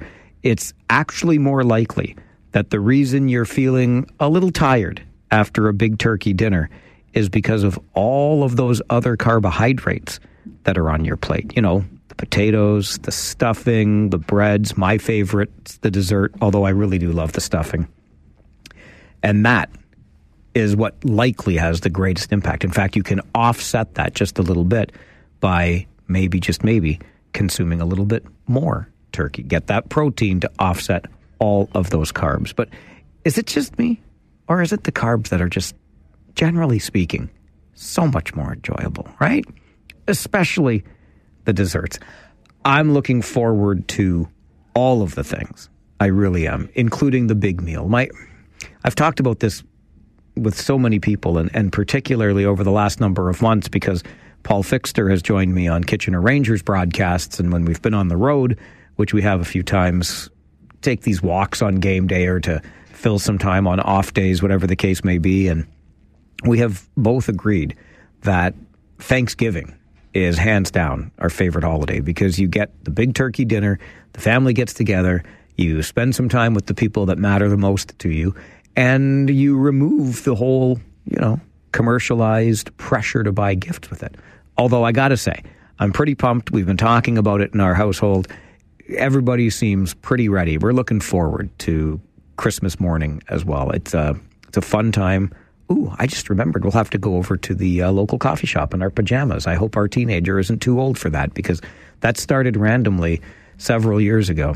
And I hope we maintain that tradition as well. Go over and get a hot chocolate first thing in the morning whilst still wearing pajamas. Nonetheless, when it comes to the big holiday meal, don't just blame the turkey, you turkey. It's likely that quote-unquote turkey coma caused by all of the carbohydrates on your plate. All right, we're going to take a break. And when we come back, it is that time.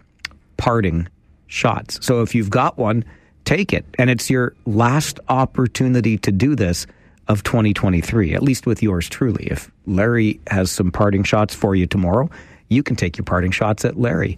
If Brock's got your parting shots next week, you can take your parting shots at Brock. But if you want to take a parting shot at me, this is your last ding-dang chance in 2023. A break and back with parting shots on the Mike Farwell Show. This is City News 570.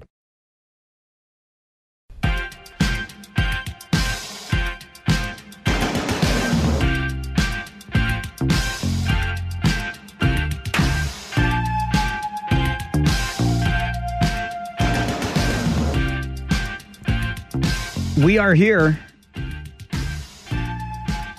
with our final opportunity for parting shots for the day, for the year, because after today, I'm out of here. I feel as though that's been a recurring theme today. I'm sorry. I'm not trying to rub it in. I'm pretty excited for the holidays. Quickly, I received information from the site selection panel with the future of care together here in the region. The site selection panel being the group that is determining the best site for the new joint hospital. Not for your joints, but, joint together between Grand River and St. Mary's. But the new mega hospital, let's call it, here in the region of Waterloo.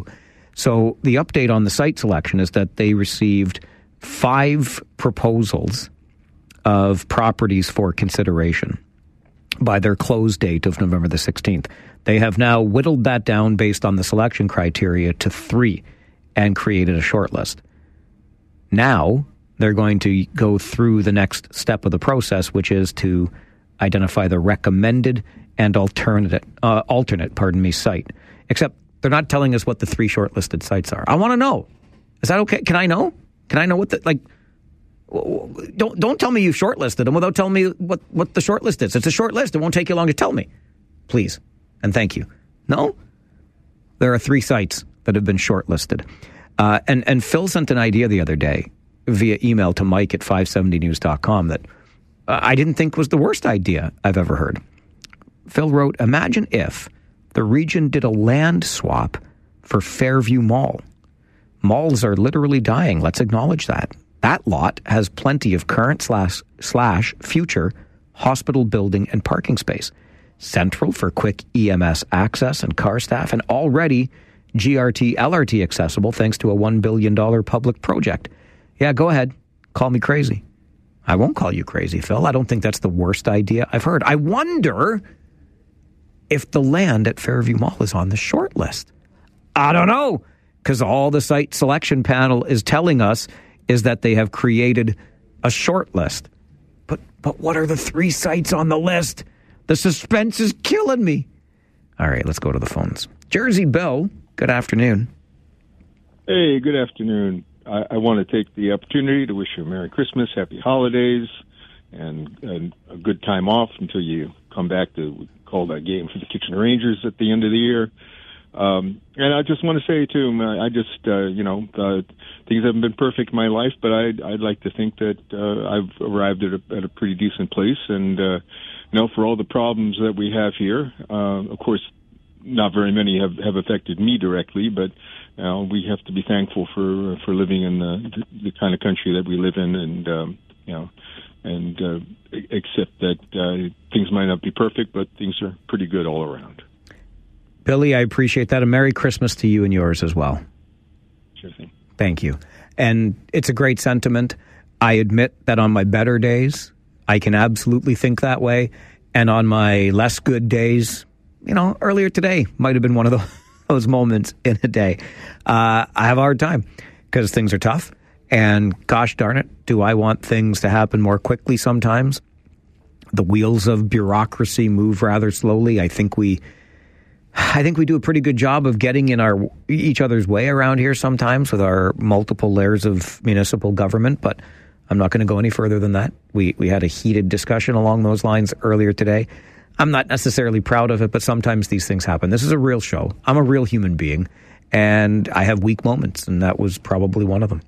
But nonetheless, I think, again, the general sentiment from Billy is spot on. It is spot on. There are lots of problems out there. There are problems we can find here. We can pick a whole lot of nits. And yet, bigger picture, I think we're doing pretty all right around here. I don't think I would go so far as to say the country is broken at all. Another quick note that I made this morning in hearing on All News Mornings, that Ashlyn Clancy would be officially sworn in today as a now official member and the second of Ontario's Green Party. Ashlyn, of course, had been the Ward 10 councillor in the city of Kitchener. She ran in the by-election. She won the by-election handily. She is now, and as she gets sworn in today, a newly minted member of the Ontario Greens. Do you know how many Green Party members, either provincial or federal, that there are in the country? In the entire country. Do you know how many people have been elected under the Green Party banner? Let me run you through the numbers. In the territories, there are 0. Alberta, 0. Saskatchewan, 0. Manitoba, 0. See what's happening here? Quebec, 0. Nova Scotia, 0. Newfoundland, they don't even have a Green Party, so 0. In New Brunswick, you will find 3 provincially elected Green MPPs. Prince Edward Island, 2. British Columbia, where I think we would all expect there to be some MLAs, members of the Legislative Assembly, provincial Greens, there are 2. And now with Ashlyn Clancy, there are 2 here in Ontario. So that is 9 members of a political Green Party elected provincially. Oh, but wait, there's more. Our federal members, there are 2. Elizabeth May, of course, who's back as the leader of the federal Greens, and oh yeah, Mike Morris, Kitchener Centre. So if you take the 9 elected provincially, add 2 federally, carry the 1. Oh, that's 11. 11 members of a Green Party, either provincial or federal.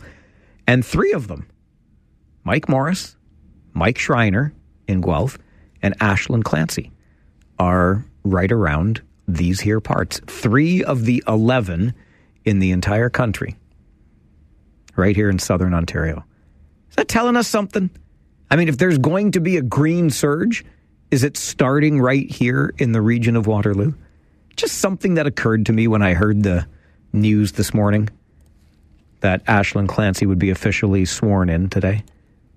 3 of the 11 either provincial or federal, across the country, right here in, should I even say southwestern Ontario? It's basically the region of Waterloo and then just down the road in Guelph. Yeah, something I found interesting. Thought maybe you would too. Back to the phones we go. Grant, hello. Hello. What are we going to do without our clown Mike? What are you going to do without your clown Mike? Yeah. That's a good question. And what are you going to do?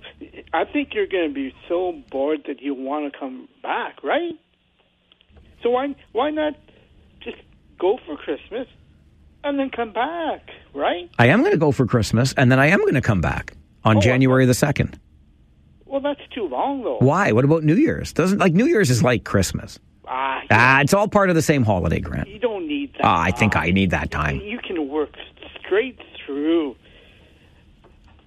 Yeah, like you said, I always thought the turkey was always the one that made you tired. See? Now we learned something today, didn't we? I miss Mom's meals because she would make this sweet potato dish. Oh, yeah, baby. Put tons of brown sugar on it. Yeah. I love it.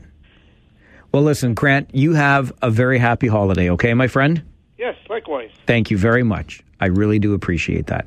And don't worry about it, as our buddy the Moose would say. Don't worry about it. I'll be back on January the 2nd, okay? Joe, good afternoon.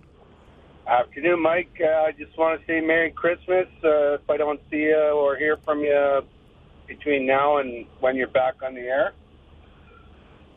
Thank you very much. The very same to you, sir. Just briefly, who called the Greens win in Kitchener Center? Remember I called in and I told you, Mike, Greens are going to win Kitchener Center. Remember? No, I don't remember that. I'm sorry. That's fine. You have a selective memory. That's fine. I honestly don't remember, but trust me, that's not uncommon for me these days. But good call. But hope over the holidays, all you Liberal lovers and Liberal voters realize that with all this taxation coming down the pipeline after I listened to your segment there with the Taxpayers Federation, yeah. Right. Thank you. Are you done with the Liberals, people? Are you done? Let's vote in proper government, okay? And stop taking the money out of our pockets. All right, Joe. Can't afford the Liberals. Merry Christmas, Mike, and we'll see you next time. Merry Christmas, Joe. We'll see you next time. Just for the record, just in the interests of fair play, conservative governments have been known to implement taxes. I know, that's shocking. I know. But, Joe, you know that too. Steve, I got about 60 seconds. Okay, parting shot, quick one. Yes, sir. So I had to go to Vaughan yesterday for retrieve a griff for my son. So I'm just going to say, if the OPP was actually serious about safety on our highways, and I guess by extension the RCMP for the northern communities, they would do something about the amount of vehicles, truck vehicles, commercial vehicles, that seem to have adopted the left lane as of late. And I can tell you, all through Toronto, it was the same thing. Transport trucks all the way out in the Hammer Lane. It's got to stop. It's ridiculous.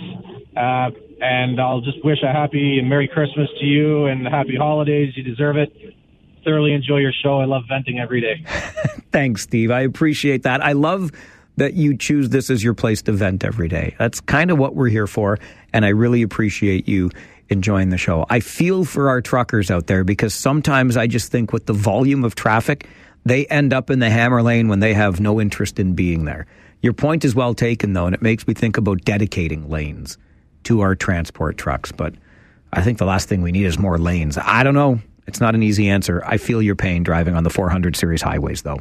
That's it. That's all. There is no more today, or for me anyway, until 2024. Devon Robertson is our guy on the other side of the glass. We're going to get you an update from the City News Center and then make way for my man Rob Snow. And Now You Know is coming up. My name is Mike Farwell. Have a very Merry Christmas. A Happy New Year. We'll talk to you again soon. Bye for now.